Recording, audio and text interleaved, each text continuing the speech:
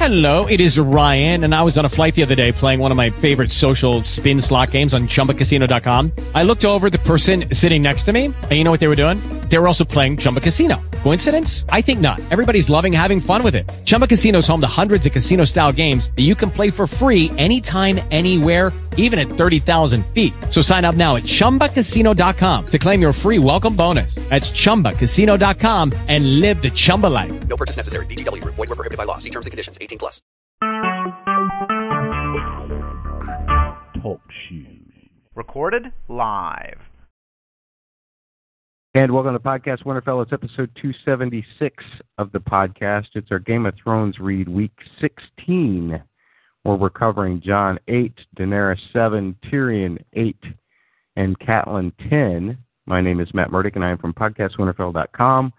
That's where you can find all of the back episodes of the podcast, contact links, social media links, and podcatcher links. And if you take the time to leave me a review on iTunes or Stitcher or whatever podcatcher app you use, I will be sure to thank you right in this very spot of the next podcast, as long as you do so, by a Wednesday, which is when we usually record these. Then I will make sure to thank you in the very next podcast that we record. Yada, yada, yada about Podcast Winterfell. Also, remember that we did put out a GNC Theory cast just recently, Podcast Winterfell 273. For those of you who are tired of rereading books, you can still speculate about what's happening in them with that podcast. And some of you might get some answers on some of this stuff that we've been theorizing about over the last year with Season 6 of the television show. I want to send out a little bit of solidarity to my buddy at Angry GOT Fan, who recently just got blocked by a guy who I blocked last year. Anyway, let's go ahead and get into talking about these books and introduce our panel who are going to be doing so. First of all, we're going to start with our returning guest, Susan, Susan, you tweeted at me earlier today, these 4 chapters are important. Why do you think so? Oh, I just think that, some very pivotal things happen in them. I mean, in Jon, we have the stuff that happens with what he learns about what's going on in King's Landing and Master Aemon. In Dany, we have her first real experience with the horrors of war and Mary Mesdor coming into the picture. And then we have 2 major battles that happen with the Green Fork and the Whispering Woods here. So I think that some pivotal events are going on in these chapters. Excellent. Well, and thanks for joining us. We'll be looking forward to your talking about them. And we welcome back. She's back from the dead, or at least back from the sickness. We welcome back Stephanie. How are you? I'm good. I'm glad to be back, as always. Excellent. Well, we are glad to have you. And why don't we go ahead and just get right into Jon 8. Here's your quick summary. Jon and the Lord Commander have survived the White attack, and Jon is given a special Valyrian steel sword that belonged to the Lord Commander prior. It has been repummeled with a wolf's head, but Jon keeps the name that the sword was originally given, Longclaw. Receiving information from Sam about Robb's march south, Jon is then summoned by Maester Aemon, where he learns a lesson about what the Night's Watch oath really means. I guess I just want to start off with this. For you new readers, Maester Aemon, I just want to say this real quickly. Maester Aemon talking about his brother Aegon, do not confuse that with Aegon the Conqueror, who first came to Westeros. Sometimes all of these names, there are a lot of kings named Aegon, and in this case he's referring to Aegon the Fifth, not Aegon the First. So you can find out more about Aegon the Fifth in the supplementary book series, the Dunk and Egg books. So there you go. I don't want to spoil too much of that for you. Probably already did just by telling you who he is or that he's in those books. But anyway, I just wanted to say that just so that people wouldn't be confused and think that Maester Aemon was like 300 years old or something like that. Let's get to you, Susan. What do you got for us? And I just to comment on what you said there, Matt. One of the things John George Martin did that on purpose was kind of as a nod to in real life history. You like to look at the English kings. We have all these Edwards, all these Henrys, so forth. So it's kind of doing the same thing with some of his kings there. But well. We learn in this chapter that both Jon and Mormont are recovering from their white attack, and Jon's arm is pretty badly burnt. So Master Aemon says that though scarred, that it should work as good as before once it's healed properly. Yeah, and there's something that's interesting about this, and this is really just a book thing, but it's not like it's consequential to the plot or anything. But as you read further on, if you're a new reader, as you read further on, Jon constantly, when he's thinking about things or when something's stressing him out, he wriggles his fingers a lot. It kind of reminds him of the of this very moment, right? Yeah, and I wasn't sure whether we wanted to mention that or not at this point, but yes, it seems like I was thinking that while Master Aemon says that it should work as good as normal, it seems that actually he has to continue to exercise it because it becomes stiff and so forth, and so yeah, he is always doing that, and he's very conscious of it. Yeah, absolutely. Very good. Stephanie, what do you got for us? Well, first I want to say about Jon's arm, I didn't notice that in my first read a few years ago, but now that I'm rereading it, those details, like his arm injury and everything, those have become more prevalent because, you're always finding new things to look out for each time you read it. So I'm glad you guys pointed that out because I noticed that as well. So Jon gets Mormont's sword, which I think is really cool because obviously he was Ned's bastard, so he would never be able to get an ancestral sword from him. And obviously Jeor Mormont's son is a creepy weirdo who's off with Dany. So I think it's very nice and, a kind of a cool moment that Mormont's almost adopting Jon in a certain way, kind of. He wants to groom him for Lord Commander, but he's also, here, take my sword. I feel like it's a nice moment. And there's so many father-son moments and, surrogate father-son moments, and I think this is a nice moment.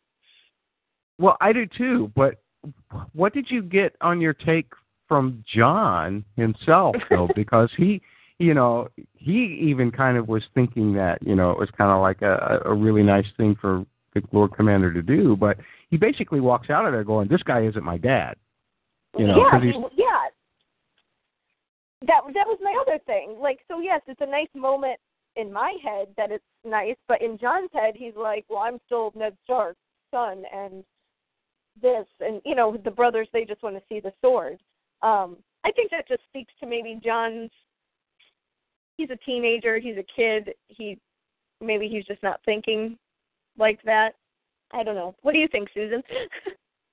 Well, yeah, I think he was really struggling with it because he feels like I should be really honored about this, and what a fantastic blade it is. He recognizes, of course, that as a Valyrian steel sword, that's quite an honor, quite a special thing to have. But he feels conflicted about it, as if Mormont's trying to buy him or something, and that he's gonna stay loyal to his father, and he also has those memories of ice too. He thinks back on how as a child he would dream that he could that Ned would give him ice and tell him that he was had proved himself to be a real Stark. So it's interesting. It shows that Jon's got very conflicted feelings about a lot of this stuff. Yeah, and I also feel like it demonstrates just how much the situation that's going on in King's Landing is in his head and preoccupying him, because he can only focus on the fact that, Ned, his father, is trapped, and now, of course, Robb has gone down to save him, and he feels, not left out. He just feels like that he's not able to do enough where he's at. I think is what he's really feeling, but it's got to be something like that. I mean, imagine you're in the military and you're stationed somewhere, and you guys are pinned down in a battle or something like that, and yet somehow news gets to you that your father has died, or your father has been incarcerated, or something to that effect, and there's nothing you can do. It's hard to stay focused on the battle. Fortunately, at least as far as Jon is concerned, there's nothing there right now that will get him killed, so that's good. What about the fact that in the mentions with Mormont, I mean, that he sent Alliser away with the hand? I cannot remember. Was it Alliser that went with the hand in the TV show, or was it Yoren? I cannot remember. I guess it wasn't. Actually, I think, we were mentioning earlier about Ryan Kaufman doing these tweets right now about his favorite episodes, and I think that there was a mention in one of them about the fact that they were going to have Alliser show up in King's Landing with that, and somehow that part of it got cut out. So I'm not sure that. Oh, they didn't even cover it in the show. Okay. All right. 'Cause I couldn't remember because it seemed like that would have stuck out to me if it had been in the show. So good point. But do you think that as readers we should have hope that if somebody takes a hand that might still move from time to time down in a jar to King's Landing, wouldn't you think that would inspire someone to do something? Yeah. and yet, it was easy to cut from the television show, I think, because essentially King's Landing is in such turmoil from the time that all of this stuff with Ned happens that, even if Alliser had gotten an audience with Joffrey, or even with somebody like Pycelle or whatever, would anybody have even listened? Would there be just too much going on for them to care? Because I think one of the big things about the whole George R. R. Martin series is the fact that we see all of these people getting wrapped up, not necessarily in petty differences, but in much more local political things. And because of that, the bigger problem, which is this threat in the North, is ignored for a good part of the series, right? I agree. They seem to think that in the South, they seem to think that the Northerners are superstitious. They believe in grumpkins and giants, and everybody in the South just kind of like, oh, those, silly people up there. Like, we have stuff to worry about here. People are breaking out in war. And then there's that, they kind of are aware of Dany, they are aware of Dany. And so I think they're just kind of worried about all that stuff, and they still don't really care what's going on in the North. Well, they've got the wall. The wall should keep any of that stuff out. I mean, obviously. Obviously. Yeah, great. Susan, what do you got for us? Well, a couple of things that I keyed in on was, one is that it is mentioned that the Rangers, Mormont's Rangers, found no other sign of Benjen or of the other men. So, they did cover that, besides those two whites that were found, we still have no idea what happened to the rest of them. And then also, and one more comment, too, about Alistair Thorne and that, him sending him off is, in Jon's thoughts, he almost feels that showed much, if not more, of how much Mormont was putting faith in him that he would take that measure as to send him off, so that he wouldn't have the tension with the two of them going on. Yeah. Yeah. But we have the news of Barristan dismissal, and that the Gold Cloak tried to seize him, and a couple of them got cut down. And this is, concerning to them, both to Lord Mormont and to John, because they had really been counting on Barristan to put in a good word for that situation, and that if things, if he was found guilty, that he would potentially have the opportunity to take the black. Right. Yeah. And that's great for you new readers, because I think, as we mentioned last week, there's much more going on in Barristan's story throughout the books, which you'll continue to read. And this is just another little visit into that. Evidently, the Gold Cloaks did try to catch him, and he got away, right? So now we don't know where he is from that point forward so far, but just keep an eye out for little mentions of things that might have happened to Barristan and Salome as you go through the rest of this book, or into books in the future, which I hope you will all read. So I love that. But yeah, the key thing here, of course, like you mentioned, Susan, is the fact that the Lord Commander had hope in getting more help, more or less, and there's not even sending Alistair down. It's all just on will the Night's Watch get any more help? And as you can probably know from the TV series, not much help comes. But at any rate, another question that I wanted to ask in regards to the television show is, now we know that Ned's bones got delivered to Catelyn by Littlefinger, but what happened to those bones after that? Do we know? I don't think we know for sure what happened to them. They were supposed to be, quote unquote, taken back to Winterfell to be in the crypt, but unless I'm mistaken, which somebody tell me if I am, I don't think we know what happened to them or if they ever made it to Winterfell. We know Lady's bones, the wolf did, but I don't think we ever got an answer about Ned's. And the reason that I ask this is because of Jon's dream about Ned's face in place of Uther. And at the end of season 4, of course, when Bran is trying to get to the tree, a whole bunch of skeletons just come together. I guess those are whites as well, and they're coming after Bran and Jojen and Mira, and causing a great deal of desolation to that party. And so my question is how possible is it that Ned's bones could reassemble themselves and become a white at some point if the White Walkers ever get that far south? Oh boy.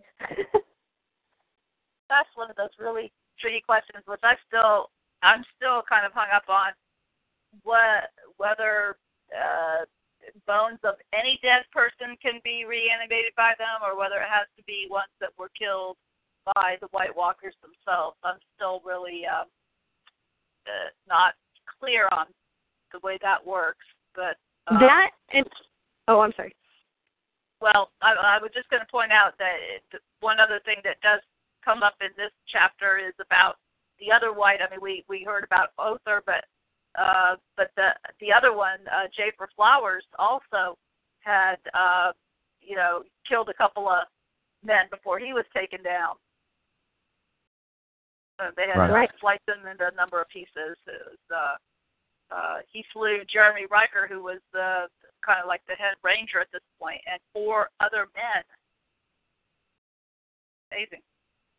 Right. And that's a great question to ask, Susan, about whether the whites if the bones have to be killed by a White Walker or a white in order to be reanimated. Well, and add to that, I'm sorry. I was going to say, adding to that, I want to know how far the reach is of how the power of how far away or close they need to be animated. You know what I mean? Like, how far does the magic and the power go through? Whether it's super, how many miles away, or there's a lot of those things. how many miles do the White Walkers have to be from the White? You mean that they're controlling? Yes. Yeah, like how far their reach is. Like, could they, reanimate bones that are in King's Landing? Like, that seems unlikely, but how far their power extends. And let's think about this. What if some kind of magic is transferred due to touch of the Whites to persons, whether they are killed or not, and if they eventually do die? Because you think about this, I mean, that White had its hand around Jon's throat, right? Right. Yep. And what we know from the TV show so far is that Jon is dead. So is it possible that the White Walkers could reanimate him? Because he's dead in the books, too. That's why I'm asking this. Yeah. I don't know. But I don't know, but I think that's just one of these things that we just don't have enough information yet. Right. And so I'm just trying to ask questions to make this chapter more interesting for me, to be perfectly honest. But let's get back to you, Stephanie. You got another point.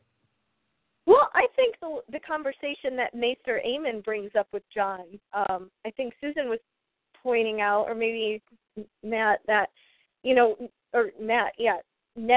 Jon's father's trapped in King's Landing, his brother's leading an army, Jon's obviously preoccupied with these thoughts, can't really focus on the wall, and Maester Aemon kind of puts him in check and is like, you took a vow, you can't be worried about all that, which I found to be a good conversation. And then we find out who Maester Aemon is. Yeah, I think that this has some of the loveliest language in this chapter that Master Aemon has about what he has to say about. Do you hear the train in my background here? Yeah. Okay. Hold on a minute. Yeah, it's all good. Don't worry about it. Okay. Well, anyways, Master Aemon, when he's talking to Jon,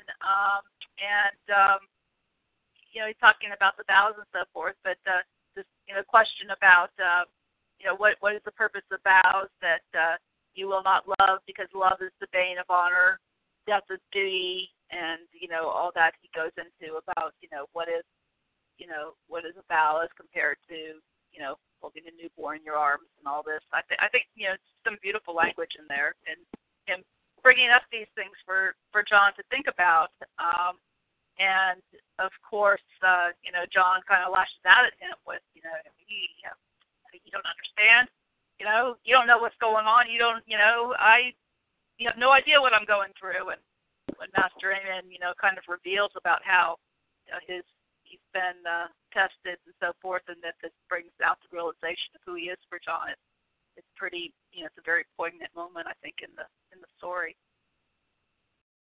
I agree with that. And what I love is the amount of sacrifice that it's required. And Maester Aemon says that he had 3 times that his vows were tested.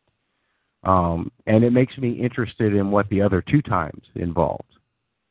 Agreed. Really yes. Yeah. I wanted to know what those were. I mean, I would think that, testing that obviously about when whether he was going to take the kingship or not, and the fact that he gave that to Egg, that's one test. And then what happened when he was on the wall as far as Robert's rebellion and what happened there. But what was the first test, I wonder? Yeah. Yeah. Once when he was a boy, and I don't know what that would have been. Yeah, I have no idea. I don't have any idea. But I would be interested to know. Something else about Maester Aemon's speeches, we heard Jon and Sam say their words at the Heart Tree. But to me, Maester Aemon's talk gives so much more depth and difficulty to maintaining those words. And it also, I think the way that he puts it makes the oath so much more binding, you know. And I wonder if John or Sam really understood the depth of that when they said those words. Obviously, John didn't, right? based on this chapter. But I mean, what about Sam as well? I think maybe the gravity and the meaning of the word, like they knew what they were saying, but they didn't grasp how serious and how, I guess, binding their vows were until something tests them, like this, like John learning about, you know, his brother going off to war and he wants to be there, and, you know. Right. And another question that I had was about Aegon's arrival, and not Aegon V, but I'm talking about Aegon the Conqueror, because Aemon talks about that as well, where he says that, or somebody talks about it, I think it was Aemon, but the Watch had as many as 10,000 men when Aegon first came to Westeros and conquered Westeros. They did say something like that, which sounds crazy. Yeah, it was like Lord Heron's brother as Lord Commander, and this was when there were still all different kingdoms, and I guess Harrenhal was the last thing that Aegon conquered, or one of the last places that Aegon conquered. Outside of, I don't guess they ever really got to Dorne all that well. But Lord Heron's brother, as Lord Commander, had 10,000 swords to hand. So just in 300 years, the Night's Watch has deteriorated from 10,000 men to what it is now, which is just a very small slice of that large pie. So is that supposed to imply to us that once the Targaryens were ruling, that's when all of these things about Snarks and Grumpkins started coming up, and people just stopped sending people to the Wall? I mean, are the Targaryens in some way, and this is just speculation, but are they in some way, directly or indirectly, responsible for the weakness of the Wall at the state that it is in right now? I don't know about that. Now, I mean, you do have, I mean, first off, there were 19 castles on the Wall, so if they were all fully manned, 10,000 men doesn't sound like that would be, an overly large number, actually, if you manned all those castles. Well, that's less than 1,000 men per castle. Right. And in the Targaryen history, you had Queen Alicent, who came to the Wall when her husband, King Jaehaerys, flew up to Winterfell, and she went up to the Wall and formed a relationship with them, to where she gave them some jewels, which they had built a new castle to replace one that wasn't in too good a shape or something at one point. So, I mean, I think, to me, it seems like there was a good relationship with the Wall and the Targaryens, at least in some of the realm of it. So I'm not sure that would be the reason. I don't know why, other than just that over these recent years that people have just not felt that there was really any threat that was worthwhile, and their focus was more on other things. But, definitely does seem like a large deterioration in a fairly short period of time if you think of how long that the Wall's been there.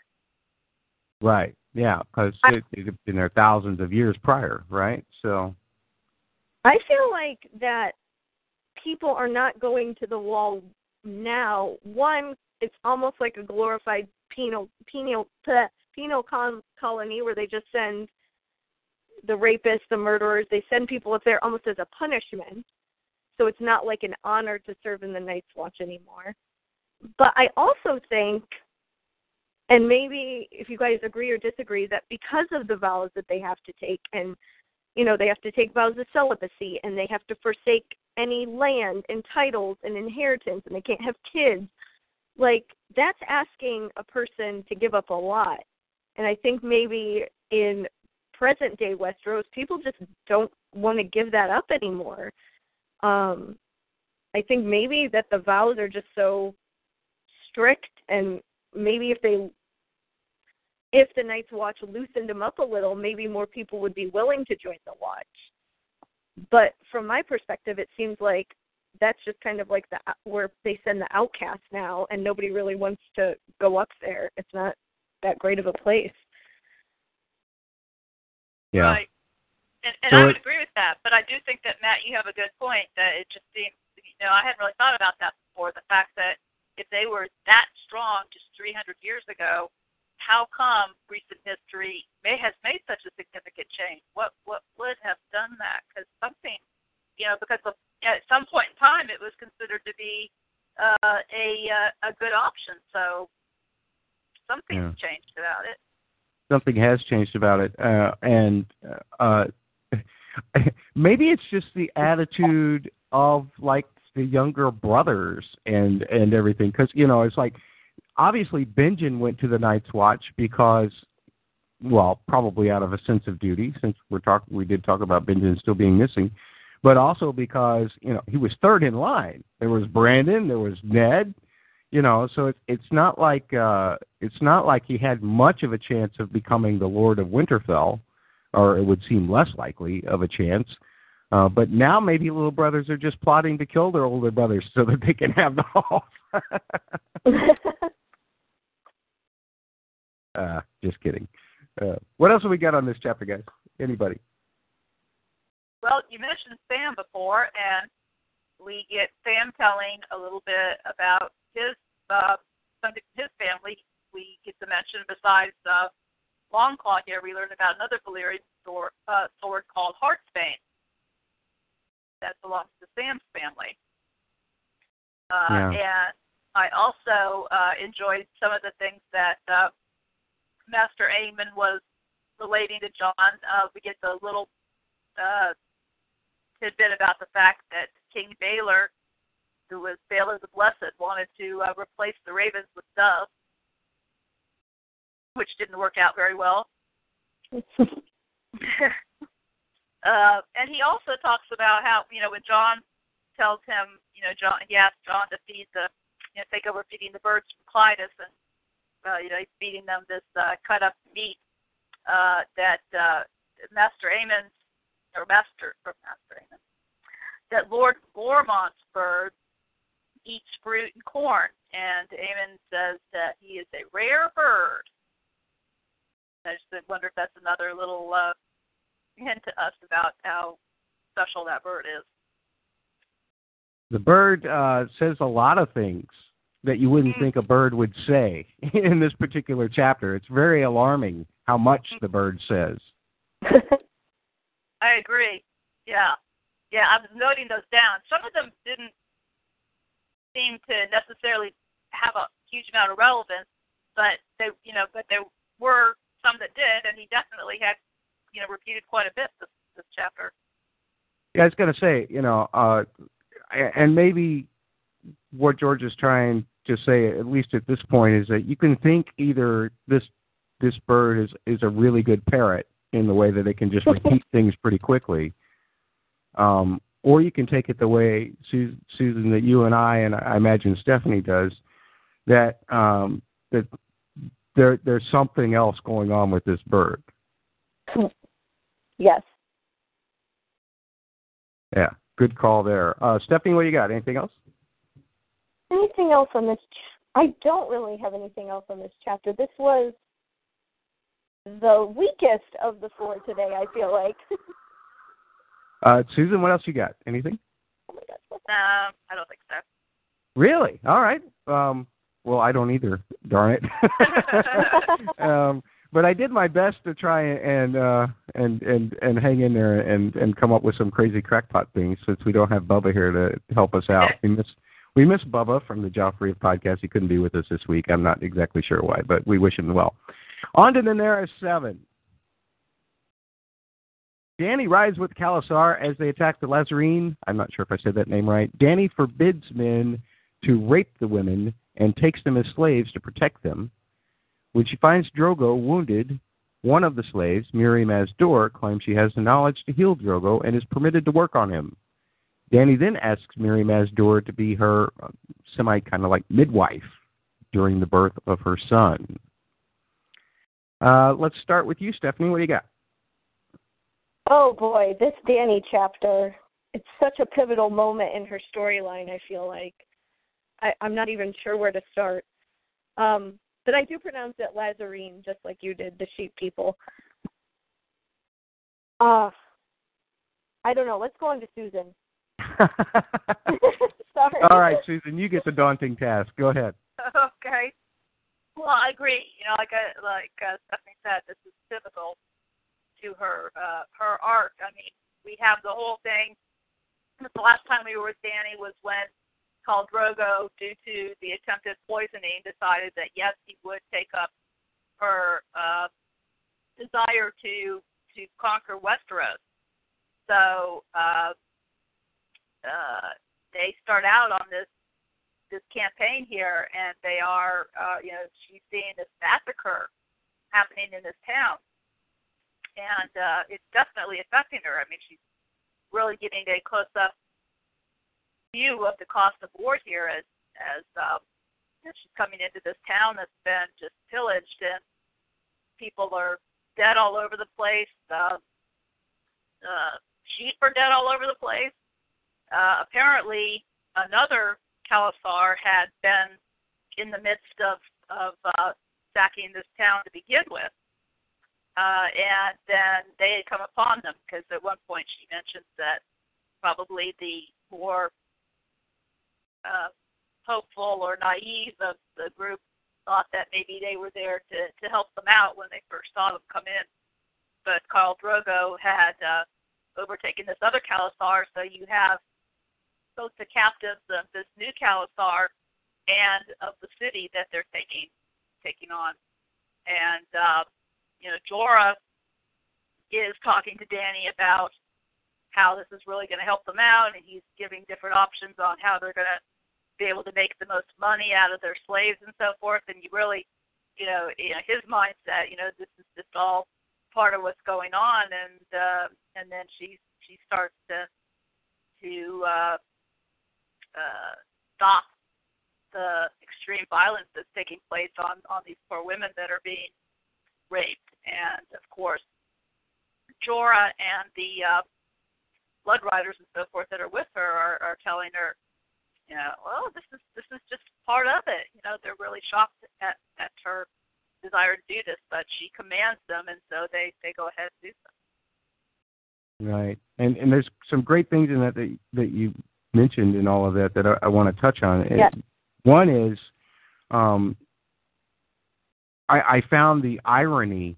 I found several ironies in this chapter, but one irony, of course, is that Drogo and this other Khal, when they were in Vastoth Rock, had sat at the table of honor together, right?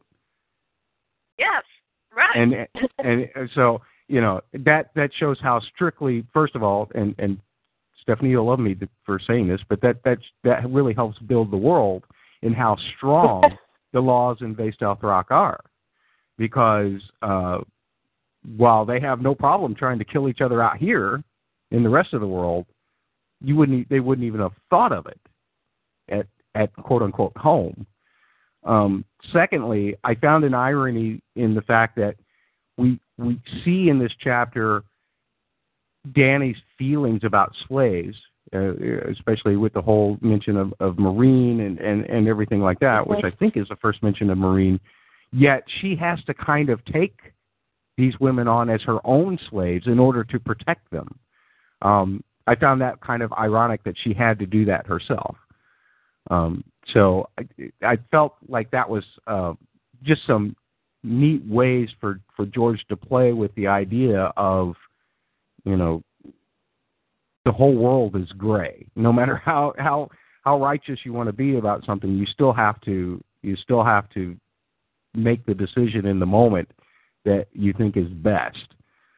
So that's all I had to say about that. I'm glad you said that about almost the irony, because when Mormont is talking about, we can go to Marine and we can sell these slaves, I got the sense that Dany wasn't completely against that. She was thinking about how, well, this is the price of the Iron Throne, this is the price I have to pay, but she got stopped in her track when, the women were getting raped and everything. I find it, maybe hypocritical, maybe just more like, that's a irony, that she seemed not horribly against going to Marine and getting ships and everything, but, she didn't want the rape. She didn't want raping going on and all that stuff, even though, as they explained to her, that's the price of war and stuff, and she's thinking about the price of her Iron Throne. I just find it interesting, especially where her story arc leads her eventually to Marine. Yeah. And I think it's perfectly safe to talk about that because, in both the television show and the books, we've seen her become increasingly, by the time that she is at Astapor and at Marine and even Yunkai in the books, she has become kind of the champion of freeing slaves, right? Right. So is this the budding of that mentality, or was it always present there? What do you think? I think it's probably maybe always been there. I feel like she might have a bit of a Stockholm syndrome going on from being, kind of abused, not even abused, abused by her brother, but, that's her only brother. She has to be with him. And now she has to be with the Dothraki, and they have to rape and pillage and do everything they do with war. And I think maybe it's just kind of now becoming more to the forefront of her mind. Maybe it was pushed back, maybe it was subconscious before, but now that it's right in front of her, in her face, she's in the middle of it, I think now she's more focused on it, and that's how she gets to where she's, the freer of slaves, and, no slavery anywhere. So I think it's always been there, but it's coming to the forefront. Very good. Susan, do you have a thought on that, or if you want, you can bring up something else? Well, I agree that I think that she has always had a bit of that, even especially since her wedding to Khal Drogo, because I believe she's felt a bit like a slave since that happened. It wasn't a choice of hers. I do find interesting, we find Khal Drogo here seated behind a pile of heads as tall as him, and one of his nipples has been cut off. Pretty. He's trying to make light of this wound, but it sounds pretty awful to the reader. And we get Bago, if that's how his name is pronounced, come up to complain to Bago and Drogo about Dany taking his spoils of war. So I think that's our first mention of this Bago, who will continue to play a role here with Dany as her story progresses.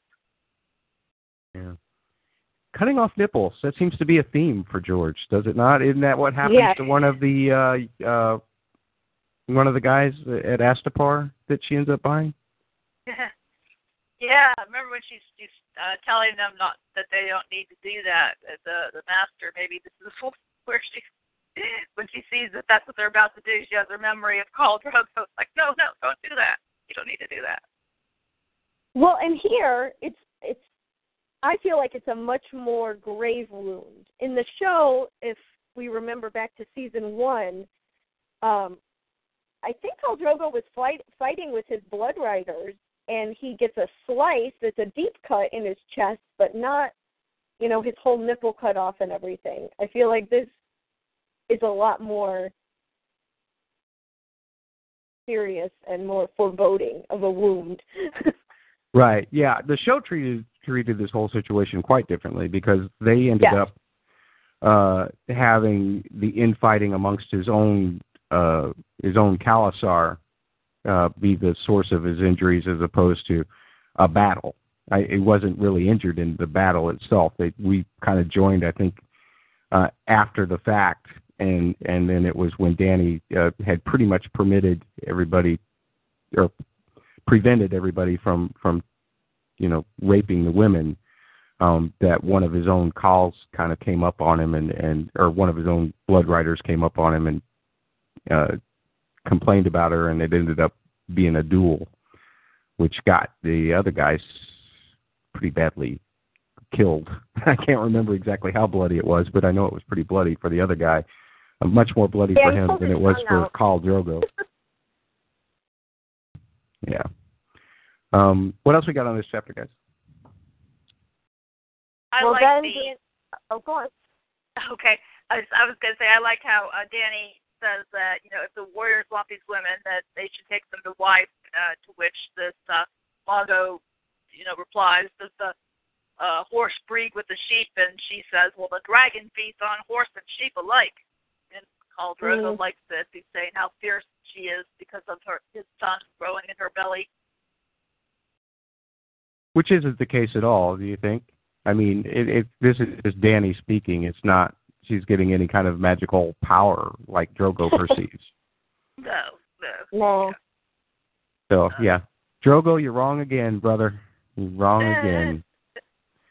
But then Dany makes the most fateful and, like I said, pivotal decision. She decides to take in Mirri Maz Duur. Dun, dun, dun. Yeah. I'm glad you did that. I didn't have to. She is literally the killer in sheep's clothing, ha, ha, ha, because we know of her betrayal in the show, of course. And I don't know. There's a lot about Mary's encounters, or her experience, I guess I should say, that maybe we ought to leave for the spoiler section. But compared to the show, what was each of your impressions? I mean, did both of you read this book before you saw the television show or not, first of all? I did not. You did not? Okay, so you'll be a good one to go. I saw the first 3 seasons and then read all the books. Okay, very good. Well then, when you started to read the book, after you saw the television show, did you have any different impression of Mirri Maz Duur in regards to this chapter, or did you or had the television show colored your perception of her already? The first time, the television show definitely colored my perception, but this time it was a little different. I feel like from the show, they take Drogo into a temple, and it's not just out in the open. I feel like it was more of a ritual in this, in the book, in the chapter, the way they describe how she treated him or treated his wounds and stuff, not just kind of on the fly like it seemed in the show. Is that kind of what you were asking? Yeah, that's fine. Susan, did your perceptions about Mirri Maz Duur change any between book and TV show? Well, and I saw the first season before I read the book, so I had already seen her there. So I'm not sure that it did.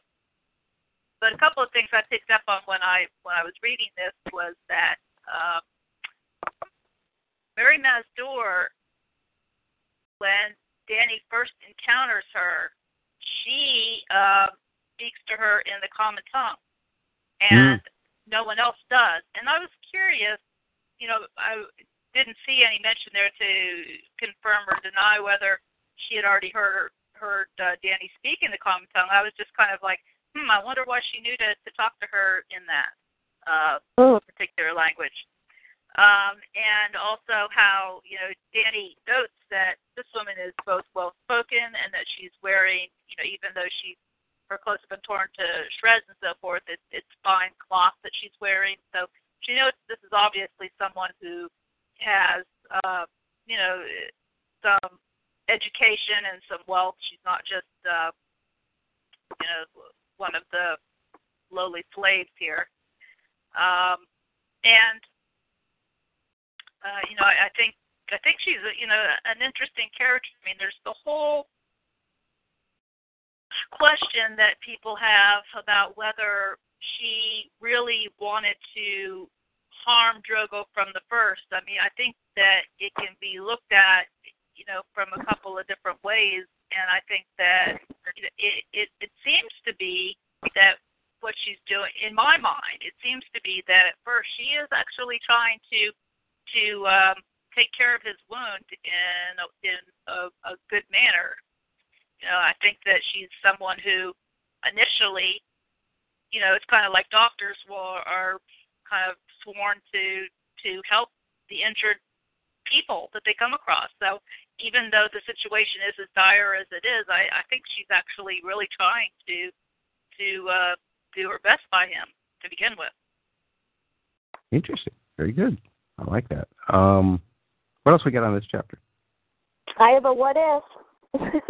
There you go. Let's have it. So I feel like it's maybe an obvious one, but what if Drogo refused to be treated by her because, they were calling her a witch and that, she's mad, they didn't trust her, period. But Dany insisted. So what if Drogo just refused to be treated by her?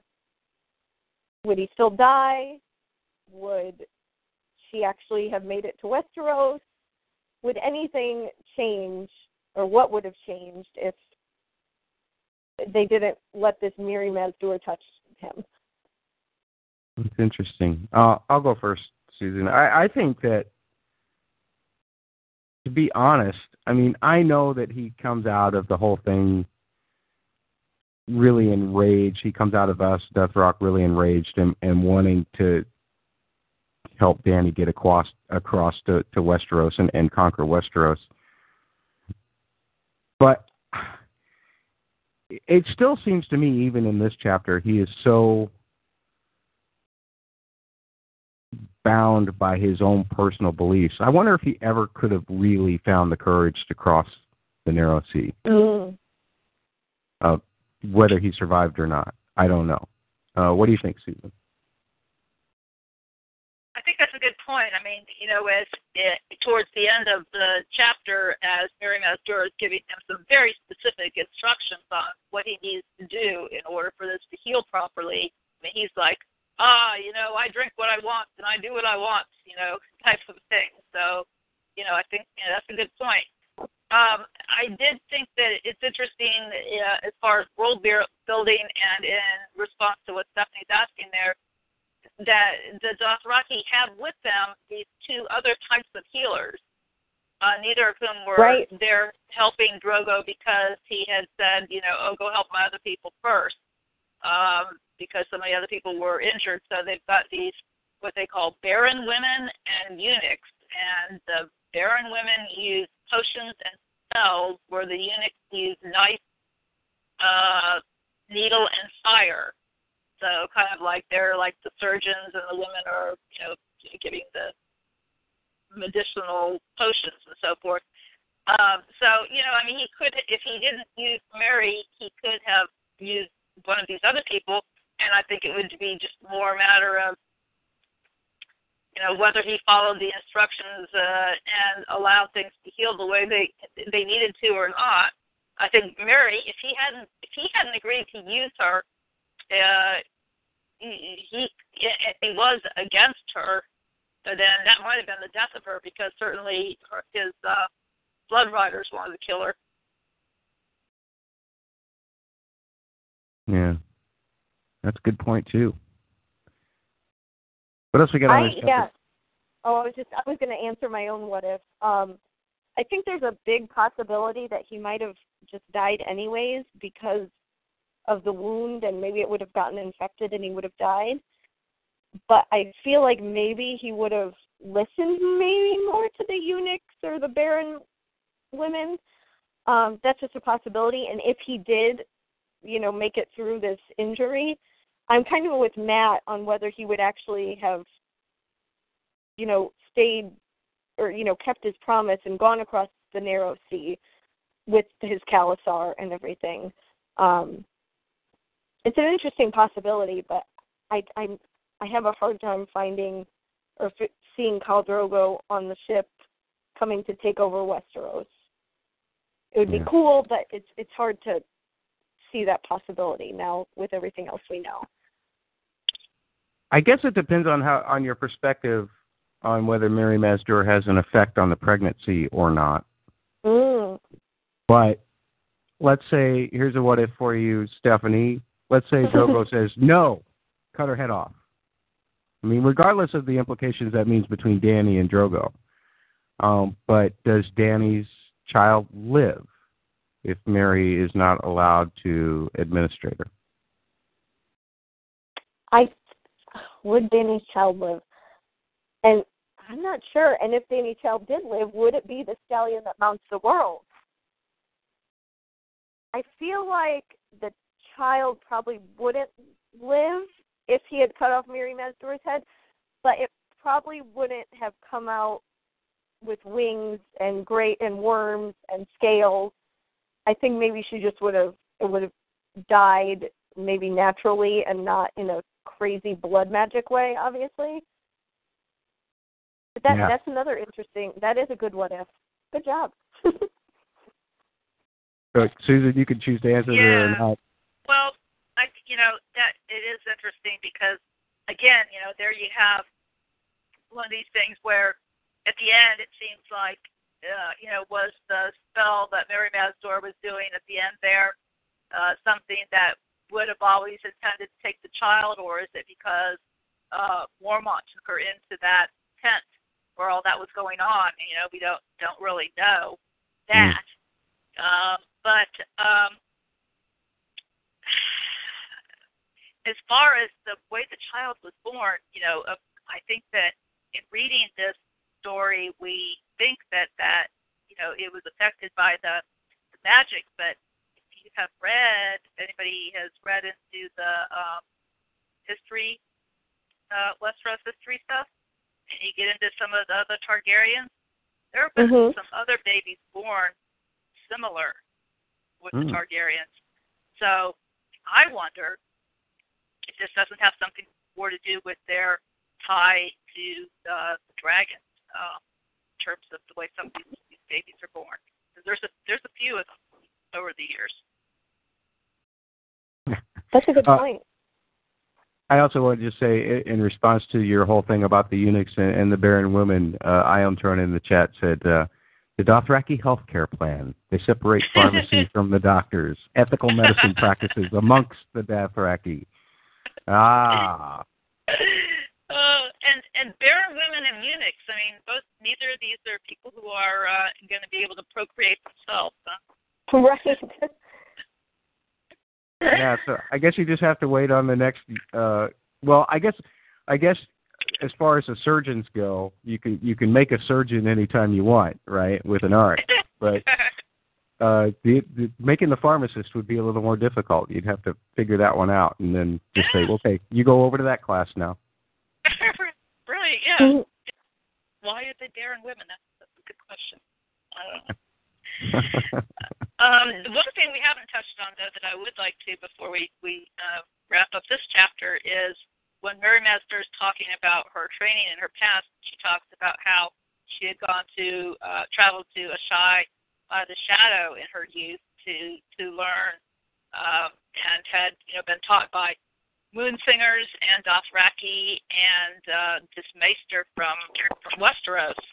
So yes. I think that's really interesting, both for the fact that she had traveled to this place, which is really a center of dark magic, and also that that she had exposure to these different people. The fact that she had actually learned from Dothraki themselves, a healer from their background, and then also this maester, this Marwyn that she tells us about.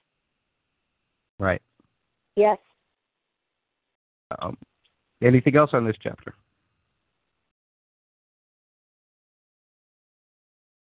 I don't think so. Okay. All right. Yeah, all of the Ashai stuff is very interesting. I do want to talk more about that in the spoiler section, actually. Okay. Me too. You know what? I do have one little thing here. I just saw this in my note that I wanted to bring up. I haven't been able to bring this up in a long time. When Dany is when Drogo won't accept any help from his riders to go into the temple, Dany says to him that he can lean on her because she is no man. That just reminded me of Lord of the Rings, where you have Eowyn when she kills the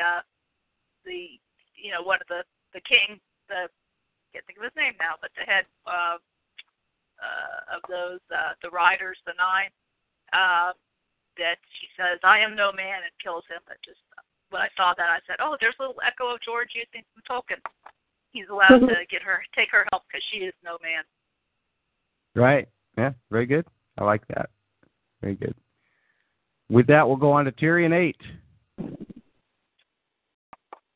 Tyrion and his clansmen are assigned to be the vanguard under the command of the Mountain, Gregor Clegane, by his father and uncle. The night before the battle, Tyrion is brought a camp follower named Shay for sexual services. The night is cut short as Robb's army arrives a day earlier than expected, and Tyrion fights in the battle. At the conclusion, it is determined that Robb's forces were not all present, and were instead, or part of them instead, were on their way to River Run.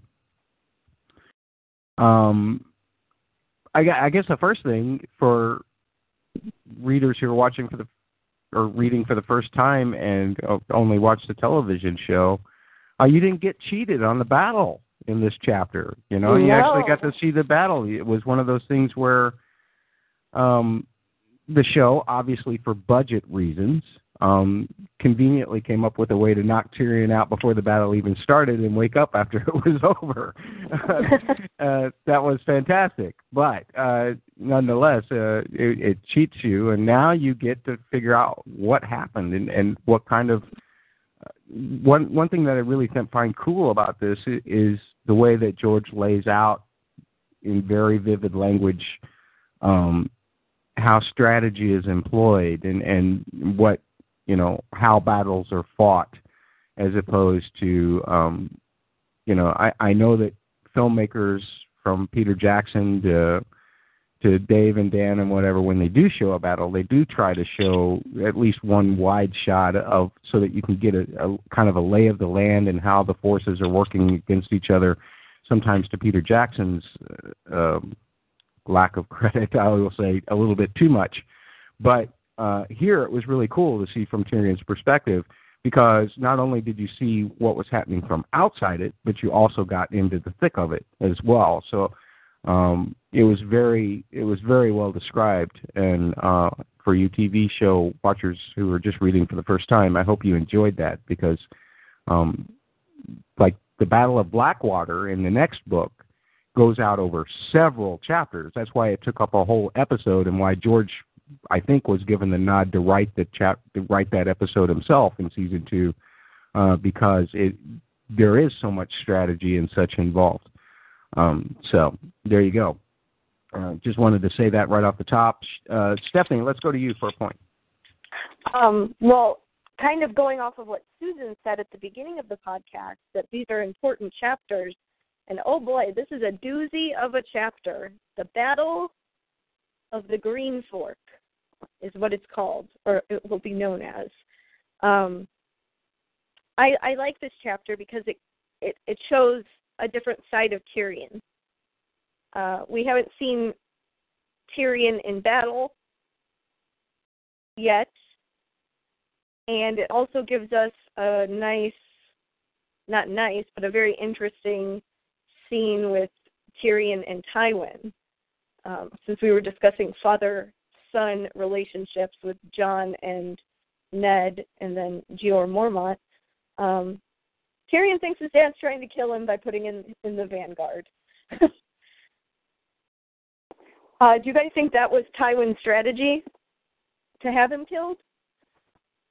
Well, he's got a very eloquent answer at the end of the chapter as to why he did what he did. But I kind of tend myself to think, and Susan, I'll let you chime in after this, but I tend to think that it was one of those things where he just didn't care. It was about beating Robb. And if that if it costs him a son that he doesn't really care about, well, so be it. But otherwise, he's going to employ that plan. Now, that's exactly. I echo that exactly. Yeah. Okay. Good. What else? What did you think, Stephanie? Me? I agree. I feel like he wanted to win, and if Tyrion was killed, that was just, a nice little bonus, a little bow on top of the package that he got. Well, I got to ask the question, and I'll ask you, Susan, first, and Stephanie, if you want to answer too, then feel free. But since Bubba isn't here, Susan, do you think that Tyrion did measure up in this particular chapter? Actually, yeah, I did. I think that he did pretty well for himself in battle. Better than I would have maybe thought that he could.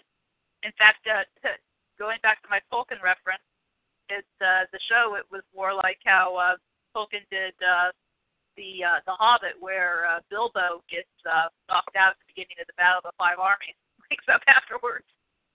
So I think Tyrion did pretty well here, considering. I mean, he took out a couple of men, and Bronn was off fighting on his own, so he didn't have him by his side helping him out all the time, like Bronn had told him he was going to be.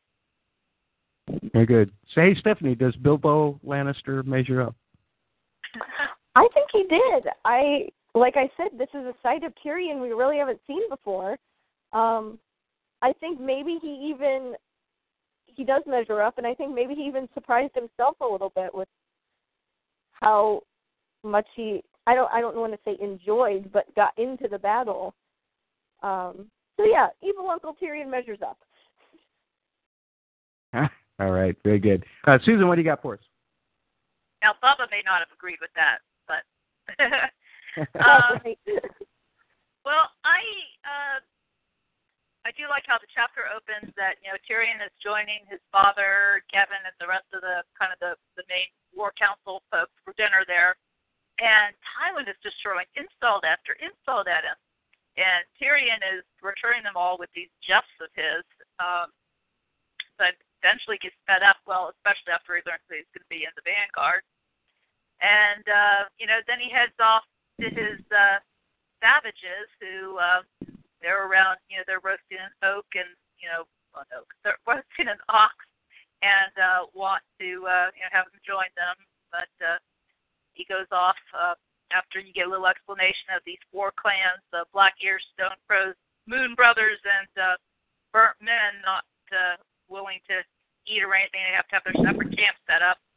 And he goes off and meets with Bronn, and we get, I think, our first introduction here to Podrick Payne, cousin to Illian Payne, who Tyrion thinks his father has kind of foisted on him as a joke. And we learn that Pod is a very shy boy. And we also meet Shay, who Bronn has found for Tyrion. Yep, absolutely. The two introductions of people. My impression upon rereading this after seeing the television show, and actually the first time I ever read this book was after the television show, I already got and there's nothing to indicate, I mean, really one way or the other about Shay's heritage or anything like that in this particular chapter, but I immediately got a sense that there's a real difference between book Shay and TV show Shay, and not just in ethnicity or anything like that, but just almost in attitude even. So I just want to tell first-time book readers that, as you follow along in this story, and hopefully you'll keep reading, you will see some definite differences in the way that the Shay-Tyrion relationship unfolds,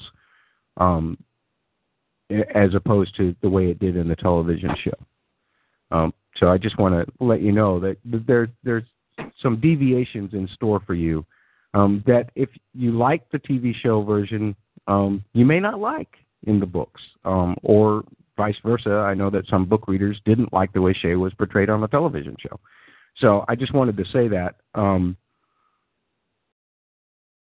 Going back to Susan, your point about the way that Daddy is dissing Son there, I think for me, the biggest insult that Tywin actually threw at Tyrion was just the fact that Gregor Clegane was going to be leading the van. I have no trust in your leadership ability, Tyrion. To me, and that wasn't even something that was really spoken out loud. It's just one of those things that, Tyrion was really infuriated. It was the one thing I think that really got to Tyrion in that whole conversation, because the rest he just was, it's like, well, that's Dad, right? It was the last straw that made him say, okay, I'm leaving. Yeah.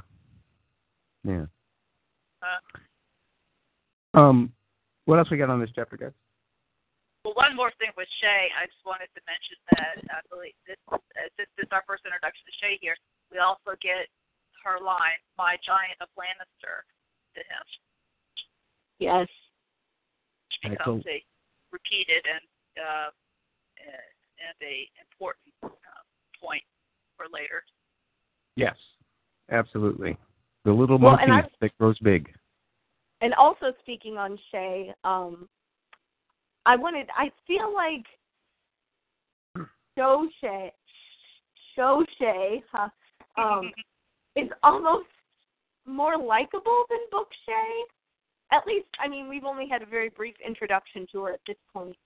But I feel like for first-time readers, they might be a little put off by her. Mm-hmm. I would agree with that. Annoying. I found her annoying in the show, but at least she was likable, I think, to a point. Yeah, I would agree with that. I don't know, Susan, how do you feel about that? Well, I don't like either Shae. But, I think the thing is that, they did portray the relationship quite differently in the show. I found her annoying in the show as well. I just didn't like her whole attitude and demeanor, but obviously in the show they were supposed to be portraying that she really did care about Tyrion, and I think in the book it's pretty obvious that she doesn't. So, right. But I don't really care for the character either way. Gotcha. Fair enough. What else we got on this chapter, guys? I'd like to talk a little bit about Tywin's battle strategy here, that he leads from the back. He gets up on this high hill where he can see the entire battlefield and can command where things need to be going. And I'd also like to just read this description of his armor, because it's just so incredible.